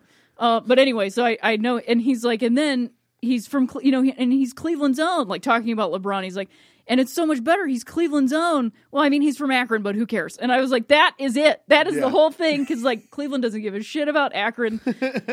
And when I was home after the Cavs won, there wasn't that much Cavs stuff in Cleveland. And I was like kind of shocked. And then I went to Akron and I went to like the pizza place in Akron that everybody goes to. 90% of everybody in there was wearing a Cavs shirt or something. And I was like, yes, Akron won. They might as well be the Akron Cavs. Yeah, for real. How far is Akron from Cleveland? Like 35 minutes. Oh, okay. Yeah. South, like directly south. Yeah, that's like I'm from Long Island, where people there have never even been to Manhattan. It's 30 minutes away. It's like, you never went? Nah, that's not for me. Yeah. That's great. Yeah. And Cleveland came out before the Cavs won, so they had to do an addendum. Yeah. And they added such a happy ending. I know. Oh, that's awesome. And then immediately again had heartbreak. I feel like though that documentary really did, like Ernest Biner like apologized, like just all this stuff, like everybody understanding Cleveland's pain in that way. Yeah. Broke something loose, and that's like what helped us win that game. And I mean, the Cavs. It was like coming back therapy. It was. It was like the city broke open. Yeah. It's like, well, I do have some issues, and then you're able to like harness. Yeah, we are actually sad about it. I'm rooting for the Cavs so hard this year. Yeah, me too. Fuck the Warriors, man. I can't. And sports fuck, not actual fuck. Yeah. The thing that gets me about the World, because everybody's like, oh, 3-1 Cleveland, huh? And it's like, I get why you would say that, but sports logistically, it doesn't make sense. Because Cleveland coming back from a 3-1 deficit in the NBA Finals to the Warriors, the record-breaking team, crazy thing, as opposed to the Cleveland baseball team, which was the underdogs the whole time. Every series having they were a 3-1, yeah, and then the Cubs, the best team in baseball, coming back. It's a totally different scenario. Right. Totally different. It does suck that they blew a 3-1 lead, like 100%. But when we lost game, objectively, that is not fun. Objectively.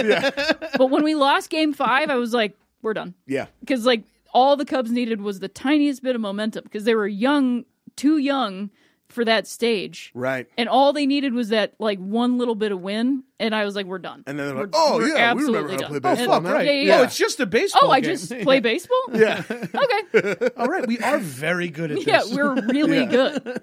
Well, we have all the money. Yeah, all the money. Yeah, and all the prospects. Yeah. Well, I'm a longtime Yankees fan, so I'm not allowed to chime in about. Yeah. I grew up a Yankee fan too, so I can't say.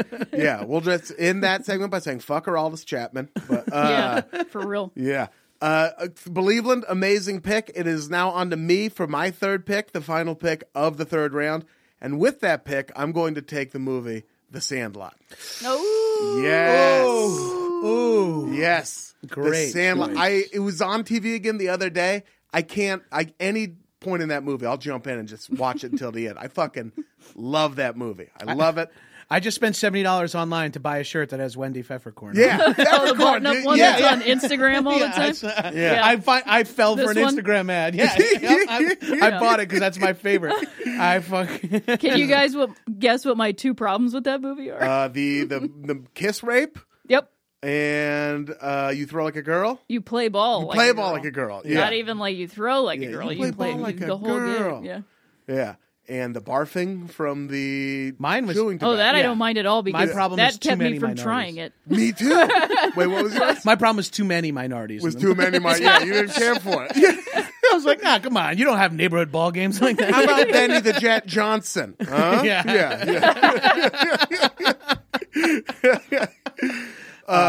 That's a good movie. Yeah, so good. The chewing tobacco scene did make my brother chewed.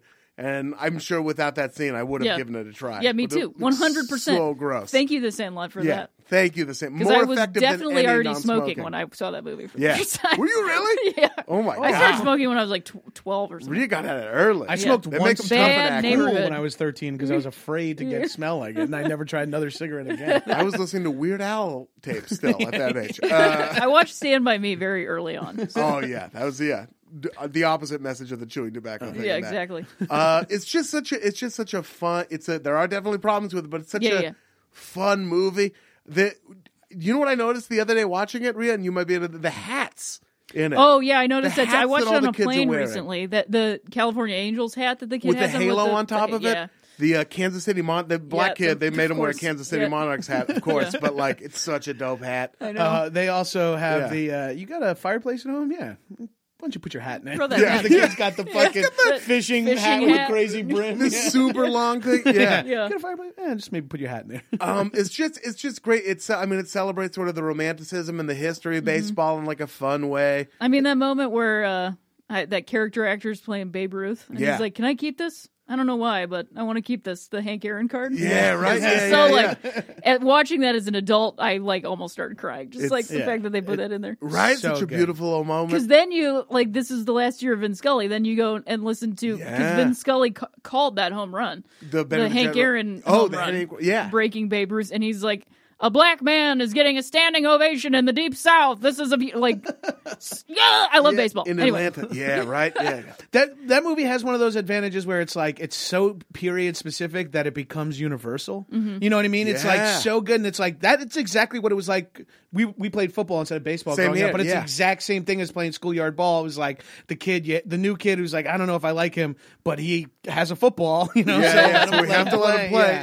Yeah. Like that movie just hits that for me, and it features like the one fat kid who they let hang out with them, who I see all the time. Because anytime I ran into you was outside of Stamp, and I think that's that I've seen Hamilton Porter at Stamp like 3 times. Yeah. He works next door.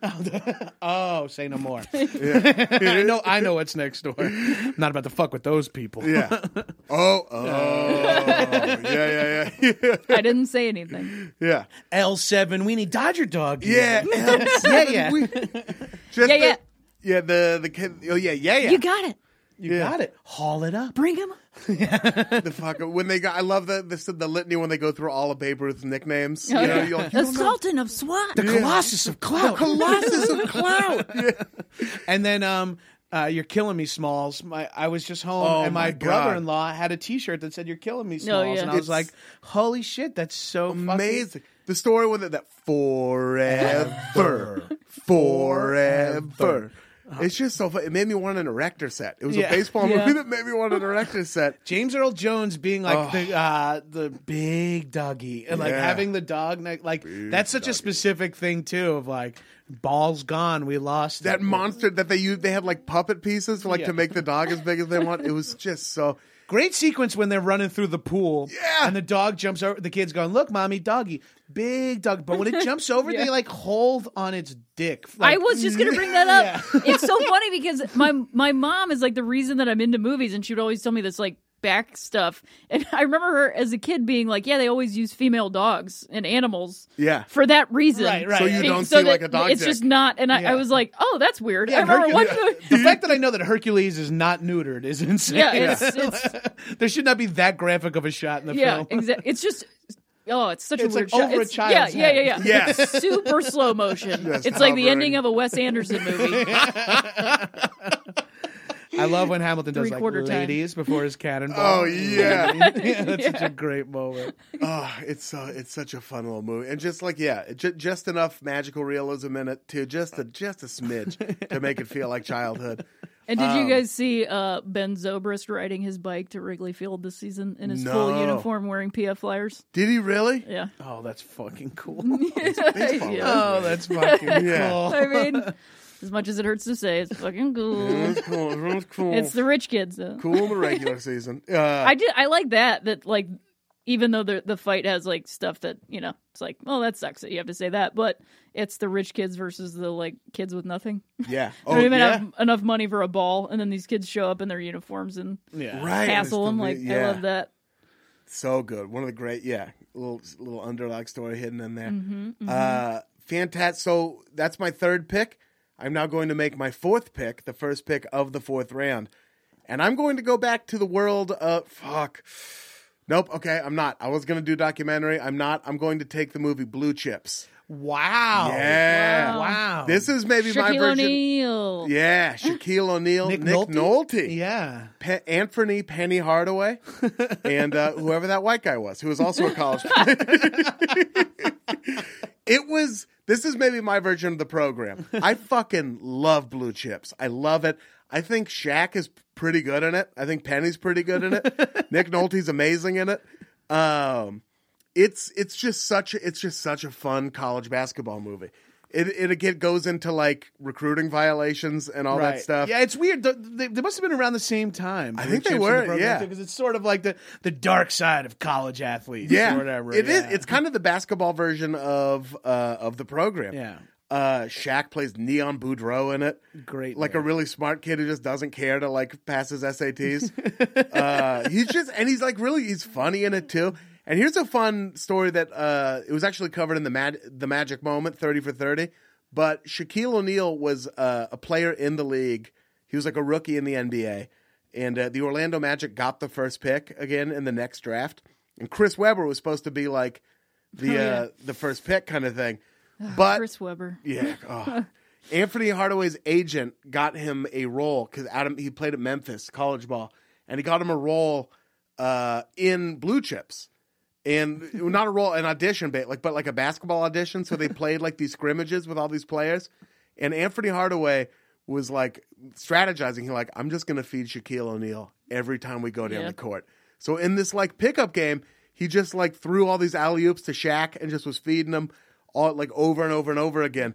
And all of a sudden Shaq was like, yo, we should draft this guy. Yeah. Because he was like, he knows how to get the big man the ball. I know he's like 5'7". We're like, let's get him. Penny's like 6'7". Dude, that's like the Dolph Lundgren, Grace Jones thing. Like, Yeah. just start dating this guy and I'll get him some roles. Right, exactly. Same goddamn thing. So Penny was like 6'7". He's like the. Oh, am I thinking of his commercial? He had like the half penny. You're thinking of Little Penny. Marionette? Yeah, Chris Rock. Yeah. That guy was 57 inches. So they still took Chris Webber first, but then they traded him for Penny Hardaway and like also got another pick. So it was like this amazing.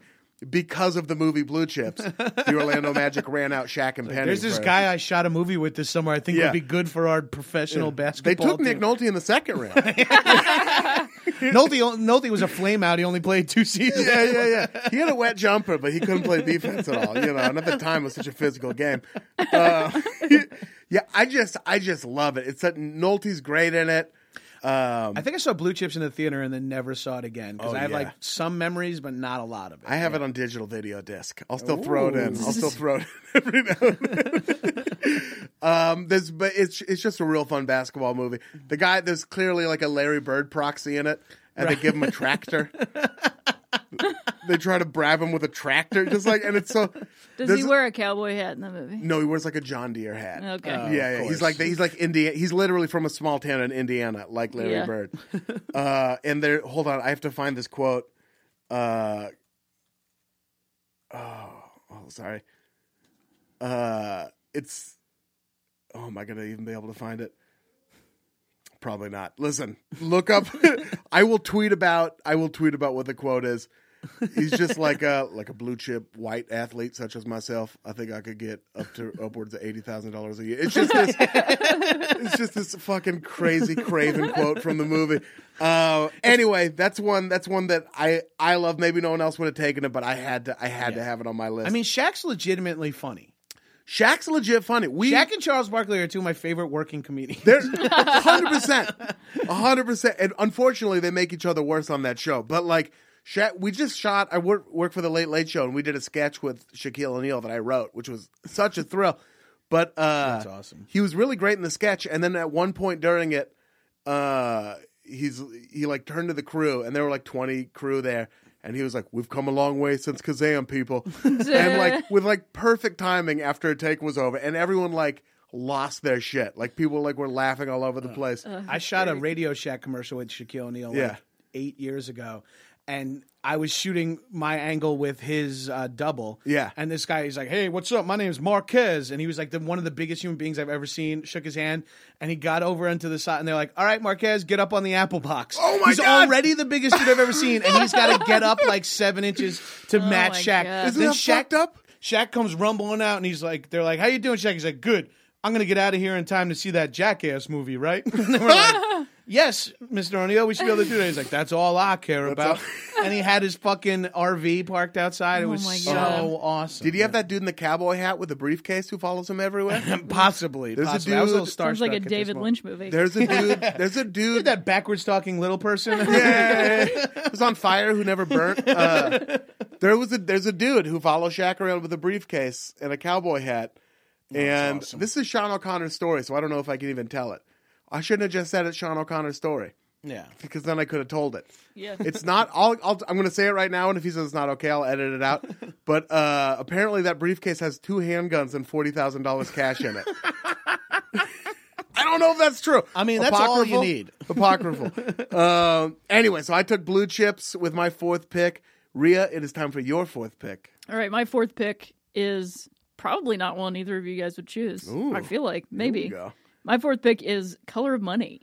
Oh, 1986. That's a Martin great Scorsese. fucking movie. Great Yeah. movie. One of my favorite Scorsese movies. Wow. Also one of my favorite Tom Cruise movies. I'm a Yes. huge Tom Cruise Great fan. Tom Cruise I'm a Paul huge Newman. Tom Cruise fan. I love that fucking movie. Yeah, that I movie. wouldn't have even thought to pick it. You're right. Right? That is Yeah. such a good choice. Sequel to though. The Hustler, right? Yeah, But like kind 20 of. years it's later? like the Yeah. spiritual sequel to Yes. the Yeah. Hustler or whatever they say. But I love that movie. It came on like when I was a kid. I would have visitation with my dad every Sunday. Yeah. And in Cleveland, Akron, the broadcasting area, they would play like westerns from 10 to 11. Then from 11 to 4, they would play movies. Yeah. And so I just like watched movies constantly. And I saw Color of Money when I was a kid, just like by myself, watched the whole thing. So good. I love you feel like you're there, and it makes so much sense. Yeah. You know, like the Chicago, like the pool scene, not the scenes of the movie, but like just you're immediately, it's like a mob movie or something, but not, it's just with pool. Right. And It's such a believable. yeah, you're just like immediately there. Yeah. You get everything. Tom Cruise works at like the Children's Palace, which is like not a thing anymore, but I used to go there. Yeah. You know, What was the children's? We didn't have it in Oregon. What was it? Oh, you didn't? It was just like a cheap Toys R Us. Yeah. Okay. Yeah. It was yeah. like okay, right. I remember like that. KB now. Toys. Yeah. Yeah, exactly. Yeah. And they had to wear shirts with like their name on it or whatever. And there's also an Akron reference in that movie. Perfect. They talk about like the Akron tournament at the end. But I don't know. I love it so much. It's like cold out. Also, they play pool in Chicago next door to where I used to like practice improv with people. Oh, really? Like just next door. Yeah. So you could be pretty like, great. oh shit, that's that right there. Yeah. Do you play pool at all? Did it make you want to play pool? You I do play play pool. I'm so jealous. I was so bad at it. Crom Fest, and I hadn't played in a couple years. Omaha or in Denver? Omaha, Yeah, yeah. yeah. And these guys were like, "Come on, let's play." I was like, "All right." I haven't played in a while, and then I ran the table for like 5 rounds. And when I lost on a scratch too. And I was like, "Best way to go out because you didn't do it." Yeah, I did. I did it to myself. I did it to myself. But I like straight Two up, fingers I and like a strut. ran the table. They Yeah. were like, "You were hustling." I was like, "No, I was setting your expectations low." Yeah. There's no money on That's this nobody's game. fault but your own. Yeah. If I was hustling, you wouldn't be wearing that jacket Yeah. anymore. I mean, I used to play in Chicago with like my ex-girlfriend. We would play doubles with people. And there was a time at this small bar in Chicago that was like a basement bar that you would go into, one table. We would get in on games. And there was one night where the entire bar was watching our game. Wow. The whole bar. I mean, like 100 people probably in a bar as big as the room we're in right now. And I made a shot around a ball that was sitting in front of the pocket, and the whole bar lost their shit. Oh, that's Fuck. It was like one of the amazing. highlights of my life. And Yeah. like, I don't know anybody else that saw it, but it was one of the best shots I've ever made. Just like scooted it right through, and people were like, "Ah!" Like Yeah. it was the best. That's right up there with like a late night set. Like Yeah, the same, like, straight up. Yeah. What's the Paul Newman turn in the movie? Like he like you think he's selling out Tom Cruise, but he's really doubling down. Like I remember being so confused but so into it. I remember like Well, I mean, I don't. How much do we want to spoil? Well, it's from 1986. It's Yes, a 30-year-old feel free movie. to spoil it. Yeah. He gets hustled. right. He's Yeah. the whole thing was a hustle. Yeah. Like Tom Cruise being like this, not like a kid that doesn't know what he's doing, was a whole long con, and like they think he knew, but he didn't know, and he really believed it, and it got him back into the game. And that's like, it's kind of got one of those Bull Durham endings where he like ends up with the woman that he loves and cares about, and like realizes like, oh, this is not So Yeah. good. John Turturro's in it. Oh, yeah, right. Forrest Yes. Whitaker. It's one of Forrest Whitaker's first movies. Too. Oh, no shit. Because he hustles Paul Newman too. Yeah, that's Right. Fuck. Yeah, John Turturro. That the opening scene too. That's just like shot from the table, and Scorsese is doing like voiceover of like what pool is all about. Yeah, and, like yeah. the smoke and the it's so good. I have this soundtrack on vinyl. It's such a that's perfect so like awesome. 80s blues soundtrack. Oh, amazing. I love it so Yeah. much. And Mary Elizabeth Mastrantonio, one of the great names. In all Is that of Maid Hollywood Marian history. from It is Prince Maid of Marian, Thieves? yeah. Yeah. Mastrantonio. I might change my last name to Mastrantonio. Yeah. Maybe that's Might be a smart move. it. Might be. Yeah. That might put you on a better train. Ian Mastrantonio. That might get you on a first class train Yeah. to wherever we all have to go at some point. Yeah, it'll be a little more comfy. Color of Money, great pick. Thanks, man. Awesome choice. It wasn't on my list, but now I feel like a fool for not having it on my No, list. that's all right. It's such a good I movie. feel like you guys are both going to watch it tonight. Yeah, I literally was like, took like a half hour, like sort of meditated on trying to remember sport. I didn't want to Google best sports movies to try to refresh anything, so I was like, and I'm like, if it doesn't come to my mind, then maybe I don't deserve to. But this is one of the 100%. ones when you just said, I was like, fuck, that really is one of the good ones. And now I'm like, is poker a sport? Like I'm all Yeah. just, Oh shit. Yeah. Rounder. I think Rounders counts. Yeah. Gabrus, what it is now time to learn what did make your list. What did your make my fourth list is obviously a lot of my movies are going to be football based because that was my thing. Yes. So this one's another one, but there's a level to this movie that for me is that it features Denzel Washington. Ooh, so Denzel. I got to go with Remember the Titans. Yes. as hacky and corny as the movie can be at times, I think that's something I've learned to not only accept from sports movies, but maybe expect in a way. Expect and embrace, too. Yeah. It makes some of them and so I good. really like it. And I grew up in an all-black town, so it was like, and when I went to high school is when I was able to be considered decent at sports because I went to a high school with way less black people. Yeah. So I was like, no. And then I was like, so for me to watch that movie, and there's just so many good characters in anything Denzel does. Whenever Denzel talks, Denzel's the man. Now, this is my own issues I'm dealing with here, but Denzel's the guy I want to be my father. Yeah. Because whenever he talks in a movie, I feel comfortable. Totally. He'll always be like, Ian, now sit down. Now you're okay. I'm okay. We're gonna be okay together. All right. You got you're doing your podcast. You're gonna do a good job. Like it's always so. Everything he says sounds so positive. Yeah, like yeah. He's talking you through like it could be a hostage situation, which it is in some of his movies, but it still feels the same way. So Remember the Titans hits me so fucking hard. Man. It's so good. Strong side. Right side. Strong side. Strong side. Yeah. Like, oh. Fuck me, the dude. Soundtrack is fucking like mwah. The It's so soundtrack good is on that awesome. movie. The characters are so fucking rich and fun, Yeah. and like California Sunshine. Yeah, like that's such an like they were just such fun character choices. For that movie. It's kind of like a good cast too, doesn't it? Like They're all like Opie from Sons of Anarchy is Berthier or whatever his name is, the main dude. Dude, there's like a fucking car accident. There's like racial tension. Oh, Hayden Panettiere's like the daughter in yes, it? Yeah, who loves football. To like the sort of racist, like the assisting. That's one of my favorite roles in movies about like integration is the like racist assistant coach or racist guy who learns over the. I just watched that fucking Sudeikis Jesse Owens movie on a plane. Really? Yeah. I feel like that movie. It should not. The name of that movie is so perfect. It's so perfect, and like, is it not good? I haven't watched it. It's like a not making the list. It's not making the list, but it is like.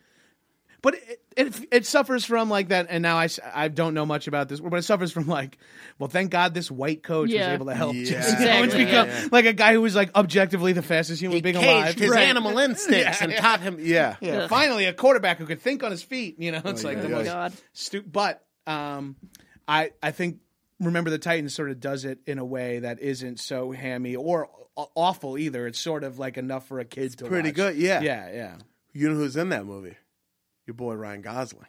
Oh, yes. Whoa. Right. He's like a cornerback. Yeah. He's like the quarterback who loses the job to California. Yeah. To Sunshine. Yeah, the Sunshine.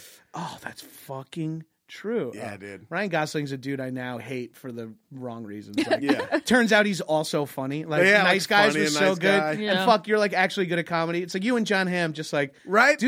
Let us have comedy. Fuck off. It's like how Blake Let Griffin's the Sixes do comedy. Yeah. Like, get off the stage, Blake Griffin. I don't need you being better than me at this, too. Yeah, that's the last thing I want to find out is that, and like John Hamm is like a 9-inch dong. It's like, of course, you get the fuck out of here, man. Just a beautiful John Hamm penis.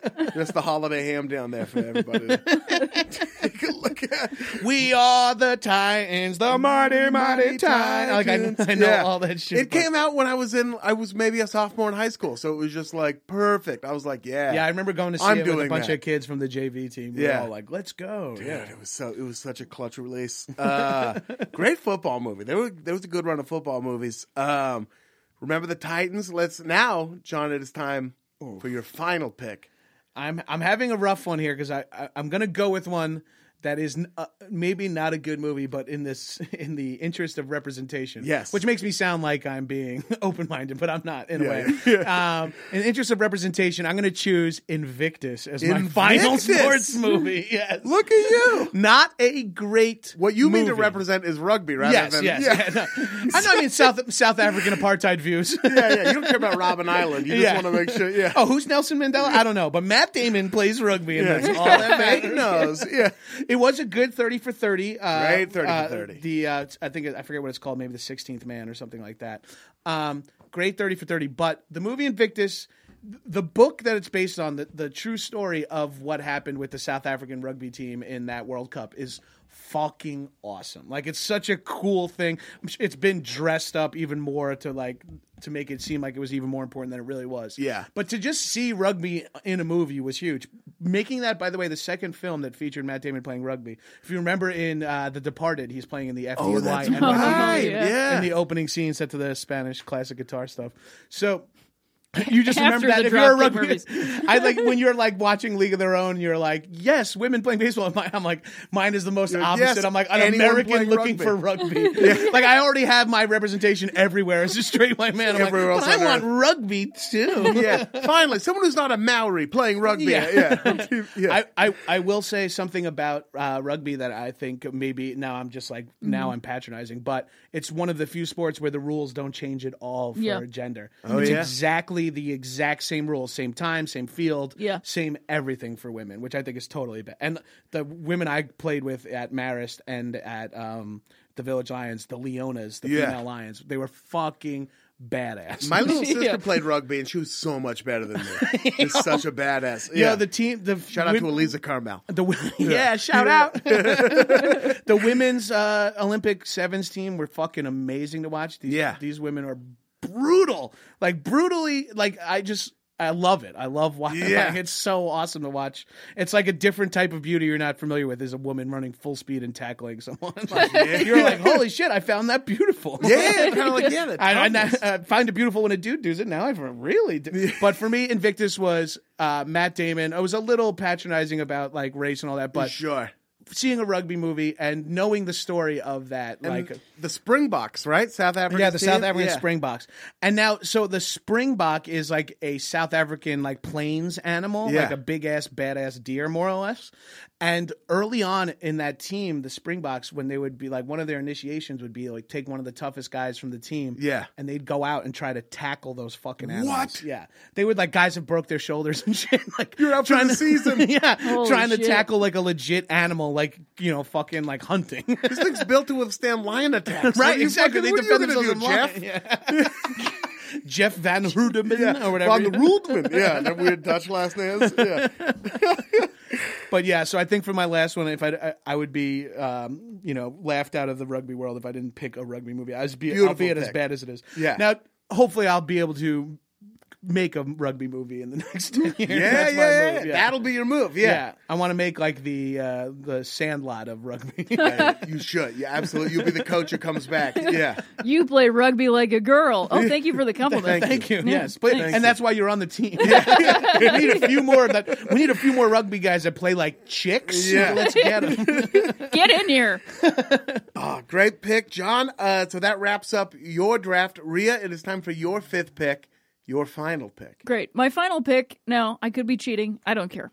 My final pick is the 9 for 9 series that is within the 30 for 30 series. That came out at the anniversary of Title IX, which allowed women to play sports, essentially. Not at all. I'll allow it. In college. If you get the whole OJ doc, you get absolutely. Because it's a series of, hour-long documentaries, just like 30 for 30, and there's some really great ones in there, like the Renee documentary, the first transgender professional tennis player. Yeah. There's one about Billie Jean King and the Battle of the Sexes. There's one about WNBA, I think, Cheryl Swoops, and the two that I really love are Venus Versus, which goes into specifically Venus fighting for equal pay at Wimbledon, because like literally she was playing in the final round of Wimbledon, and that morning, hours before she's about to be at center court, she's arguing in front of the board saying like, you have absolutely no reason to be paying us less because we have as many people coming to see us. Yeah. Like there's no more in America. She's the biggest tennis star that America's she's objectively the most known. Yeah. Venus and Serena. Side note, I watched the US Open from 2001, which was on September 8th. 2001 in Flushing, New York. Watch that match and just looking at people like they don't know what's coming. Yeah. And also the outgoing interviews with those two sisters. Those are some professional ass athletes, those two women. I highly recommend reading their statements afterwards of like being sisters, being professional athletes, just amazing. And then the other documentary in this series that is also very worth a watch is Let Them Wear Towels, which is about female sports journalists and how much they had to fight and still fight to be respected. Because that was a quote from a manager, I think maybe, or Jack Morris of the Minnesota Twins, who was a real piece of shit, to a specific journalist who died recently, whose name escapes me. you'll probably figure it out. It's a great story. You guys should both read about it. But he just said, like, oh, yeah, if they want to come in here, let them wear towels. Yeah, let them wear towels. Yeah. Yeah, but that's the male journalists don't wear towels either, though. Right. It makes no sense. It's a whole backwards double standard, and it's a really good documentary. Fucking great, man. And that's just sports journalism. That's Right. not even like Just women wanting to play journalism. sports. That's just wanting to cover sports. Right. The ability to write We can't things cover down sports? and to notice things. Yeah. When some of the like Jackie McMullen is one of the like anyone who's an honest person wouldn't. She's one of the top 5 basketball writers just around right now and maybe ever. Yep. Like there's just fucking amazing. Yeah, that really bugs It me. really turns out gender doesn't help you write better. Yeah, right. Yeah. Turns You can out hold just, an like, extra pen with your being a dick. good writer means Yeah. you're just a good writer. The That other just makes me also think of the women's soccer team. Oh yeah, there's one. There's one on them too. The that's U.S. like women's soccer team. they're like we Yeah. do better than the men. Right, we are and then like they- objectively do way better. That's what's a bit like the original like women's U.S. soccer team. Mia Hamm, Brandy Chastain, all those women that like Yeah. broke the soccer thing loose. Like everybody's like, oh my god, women's soccer, we love it. Then they make a men's Major League Soccer Right, it's Yeah. in the U.S. and you're like, wait, what? Hang on a minute. So wait, what? yeah. like we love so, way to so- capitalize on the fever incorrectly. Thanks, ladies. We got it from here. Yeah. Fuck, man. There is a women's professional league. Not shout out to the Portland Thorns. Ooh. Pretty good. The Portland they got a good Thorn club. Smiths. Yeah, the Portland Thorn Smiths. Yeah. I don't know why that Courtney Thorne Smith's name is in my head. Portland right now. Thorns and the Thorn Timbers, Smith. two of the best teams in American professional soccer. There was Jennifer also Fry.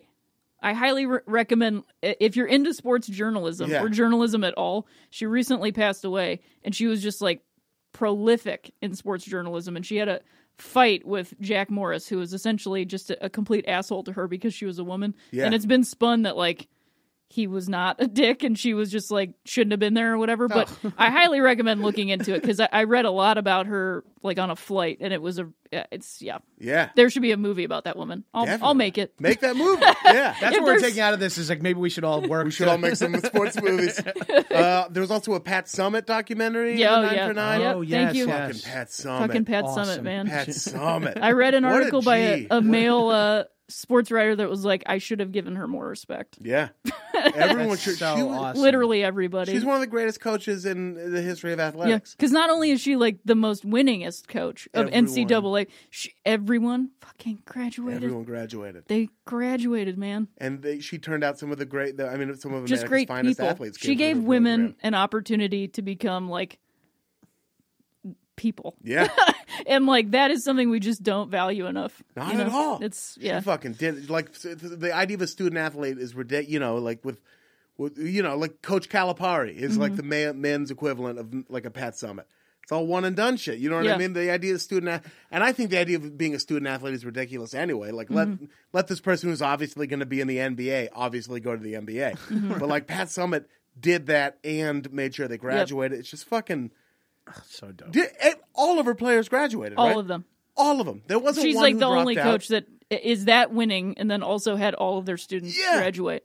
Fucking man. Shout out to Pat Summitt's ghost, wherever it is.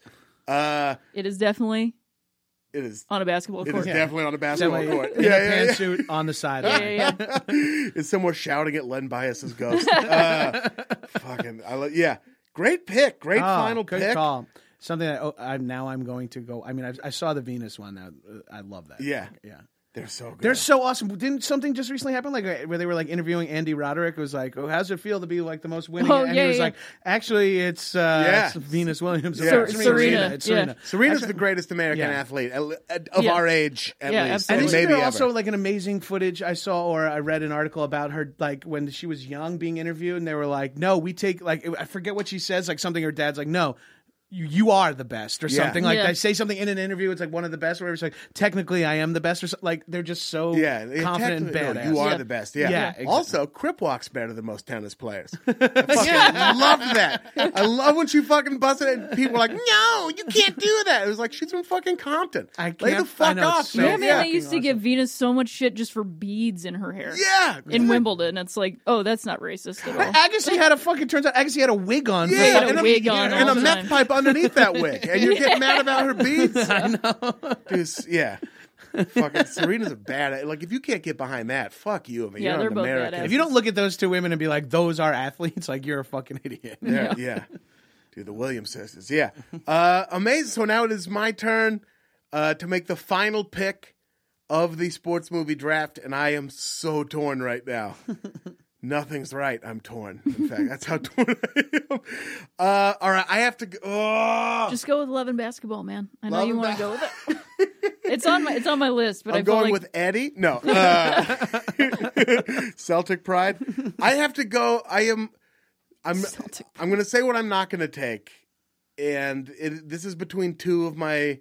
I'm not going to take the Bones Brigade documentary. Okay. Which is, if you haven't seen it, it is one of my favorite. I've seen it dozens of times. It is such a good documentary about skateboarding. Yeah. And about the Bones Brigade specifically. It's just amazing. It's beautifully shot. Mm-hmm. Everyone participates in it. Have you seen the Taz Papas No documentary? Great follow. If you love the Bones Brigade one, Yeah. watch the Papas documentary. Oh, I definitely will. They're like Rodney, just like how in depth they go on Rodney Mullen. Yeah. On this is like, man, what a sweet, gentle dude. Yeah. He is too. So I'm not going to take that. What I'm going to take instead, and apologies to you on this, John, taking Winning Time, the documentary about Reggie Miller torching the New York Knicks. Cheryl Miller was better. Cheryl Miller was way better. And they talk about that in the documentary, too.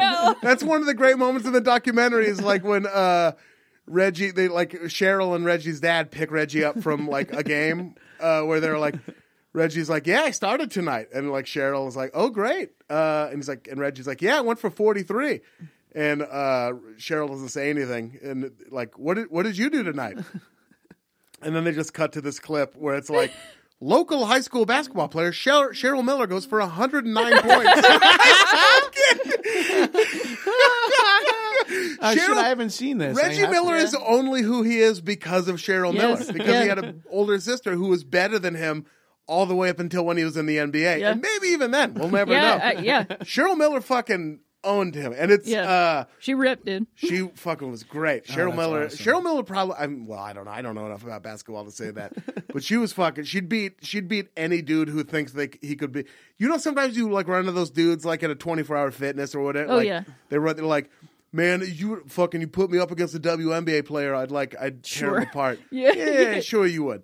Fuck you, kid. Like Cheryl Miller would have like taken you down to the post and like had you for lunch. Yeah. Like all it takes is her scoring on you 3 times for you to completely lose your shit and have an emotional breakdown. Yeah. So for that reason alone, you cannot beat these women. Not at all. I wouldn't even test myself on like a treadmill next to a WNBA player in the sport that they're actually trained in. Yeah. Super would like break my ankles barefoot. You know what I mean? A bunch of those dudes like this summer for the Olympics, they were going to the women's games and like they play each other. Yeah. They in the WNBA and like the second string NBA guys play each other and they're like they beat the shit out of us. Like they can play each other. They can play ball. They can play each other. My amor, man, there's so many good. Yeah. What's her? I forget her name. I guess this is to bring it full circle when you could talk about like basketball players that you can have a crush on. Rebecca Lobo. I thought she was Shamika Holdsclaw. Yeah, Shamika Holdsclaw. What's her name? Candace Parker. She plays Lisa for Leslie. She plays right now. She's a blonde lady who plays for like Deladonna. Yeah. I think she plays for my team. I think she does play for your team. not that was the barrier between me hooking up the Cleveland basketball team or that team that has way more players. Elena Deladonna. The team that has way more players on it. The team which shall not be named. I think her preferred sexuality is like the last thing on the list keeping me from hooking up with Elena Deladonna. If we made it that far down the road, she's saying, I'm sorry, I'm gay. I'm already further than I've ever could have imagined. Thank you so much for your time and letting me even be a part of the process. Ow, my hand. Yeah, right. Yeah. I'd be like leading, shaking up. Yeah. Can we just have an asexual, you be the big spoon? Just for a second. But yeah, Winning Time it's just such a masterfully made document. It's just so good. And it just captures that 90s basketball, the Knicks and the Heat weren't in it, but the Heat too and the Pacers. 90s basketball. God, it was so much. just those teams. The Cavs were part of it too. Oh yeah, just the East when they were like dominant and just like smashing into each other over and over and over again. fighting over the scraps that Jordan was leaving. And it's funny that like it just created like a schism where it's like, there's Michael Jordan, then there's like 8 other teams. Then there's like these 8 amazing teams. But no one cares where he's playing a different sport than the rest of them. Yeah, and just like the Spike Lee subplot, him getting involved in it, and like and going to like Indiana, like birthplace of the KKK, which he loves to point out. Yeah, and like all that sitting courtside, and how Reggie Miller just like attributes Spike Lee for like the reason he played so hard. And Spike, so awesome. There's like a part where it just cuts to him and he's just shaking his head. It's just such a well-made documentary. It's so entertaining. One, Oh, you have to see it. It's fucking Winning Time. I think Dan Flores directed it. I might be wrong about that. But yeah, just so good. I think it's my favorite 30 for 30, even though I took the OJ. OJ's better, but Dan Flores directed it. But Winning Time is like more entertaining. It's so good. So that's the draft. We left some amazing movies on the board. Yeah, does anyone have like one of their alternates that they feel like I didn't get Little Giants out there. Little Giants was so good. Which was big for me. If you want to talk about childhood crushes, and Icebox. Oh, the Icebox. And I was like maybe like too close in age to really like, you know what I mean? Like I think I might have been like older than Icebox was. Right. But legally, but still so into Icebox. The cat in Mighty Ducks. What was it? The quick hand, right? Yeah. I forgot about Mighty Ducks. Yeah. Mighty Ducks was one It of those almost on my feels list. like not a sports movie for some reason. It kind of doesn't, right? I don't know how. Disney does that to movies. Yeah, I Disney grew does up constantly getting confused for Goldberg the goalie. So I was completely reasonable.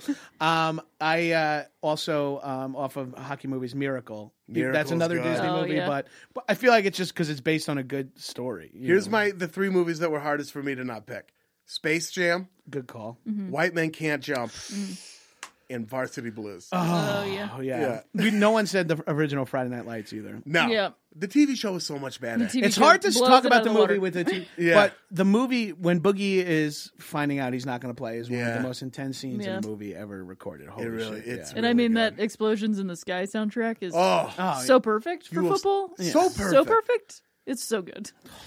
So good. Speaking of so good, you got. What did you leave on the board? Oh, I left Love and Basketball on the board. Field of Dreams. Field of Dreams. Ooh. Fuck. How did we not Moneyball. take Field of Dreams? I didn't take Field of Dreams because I already did because Field of Dreams I hated when I was a kid because I didn't get it at all. Right. And then watching it now as an adult, I was just a puddle. Hey, Dad, want to have a catch? Oh, I can't even watch shit that has dad issues. Yeah. Like I cry at like Modern Family third act. Yeah. Like I can't. That's fuck with why I left it on the table. Yeah. Yeah. I didn't want any crying. And then what was the last one you said, Rhea? Moneyball. Moneyball makes me such cry. a good movie. Moneyball makes me cry. It's That's almost how a much I front love office baseball. movie more than a baseball, but it's so Yeah, but good. it's so good. Wait, what did you say before? Oh, you Love and Basketball. That Love also and makes Basketball. We didn't. Hoop Dreams feels Hoop like Dreams. a big. Oh, yeah. I love Hoop Dreams, and this is going to sound hypocritical because I took like a 7-hour OJ documentary. It's long. It's long. It's Hoop Dreams very is long. very I long. forgot when I Investment. rewatched it. I was like, this movie's way longer Hoop than Dreams I is was. like 3.5 hours. Yeah, it's very long. We left He Got Game on the table, which is so good. Raging Bull. Ooh. We left an Oscar winner. Yeah. But who wants to watch? Who's like on home Happy and like Gilmore? Throws that in. Happy Gilmore? Like Yeah, that I don't usually throw Raging Bull in. Never. I It's wanna like have, a Friday. nice You're like, afternoon. let's make some Yeah. popcorn and watch Raging Bull. Yeah, I want to But watch a Happy guy beat Gilmore's the crap probably out the of his sports wife. movie I've seen the most. Yeah. Now that I think about it, I wouldn't call it a sports movie because it's a Sandler movie first, but Yes. shit. It is kind Also, of a Tin Sandler Cup. movie. Oh, yeah. Another great Costner run. We'll save all this for round 2. Thank you so much, Rhea Butcher, you. John Gabrus. Thank you, Ian Carmel. Thank you for your did it. time. Thank you to the listeners for listening. Tune in again next week for another brand new episode of All Fantasy Everything. Thanks for listening.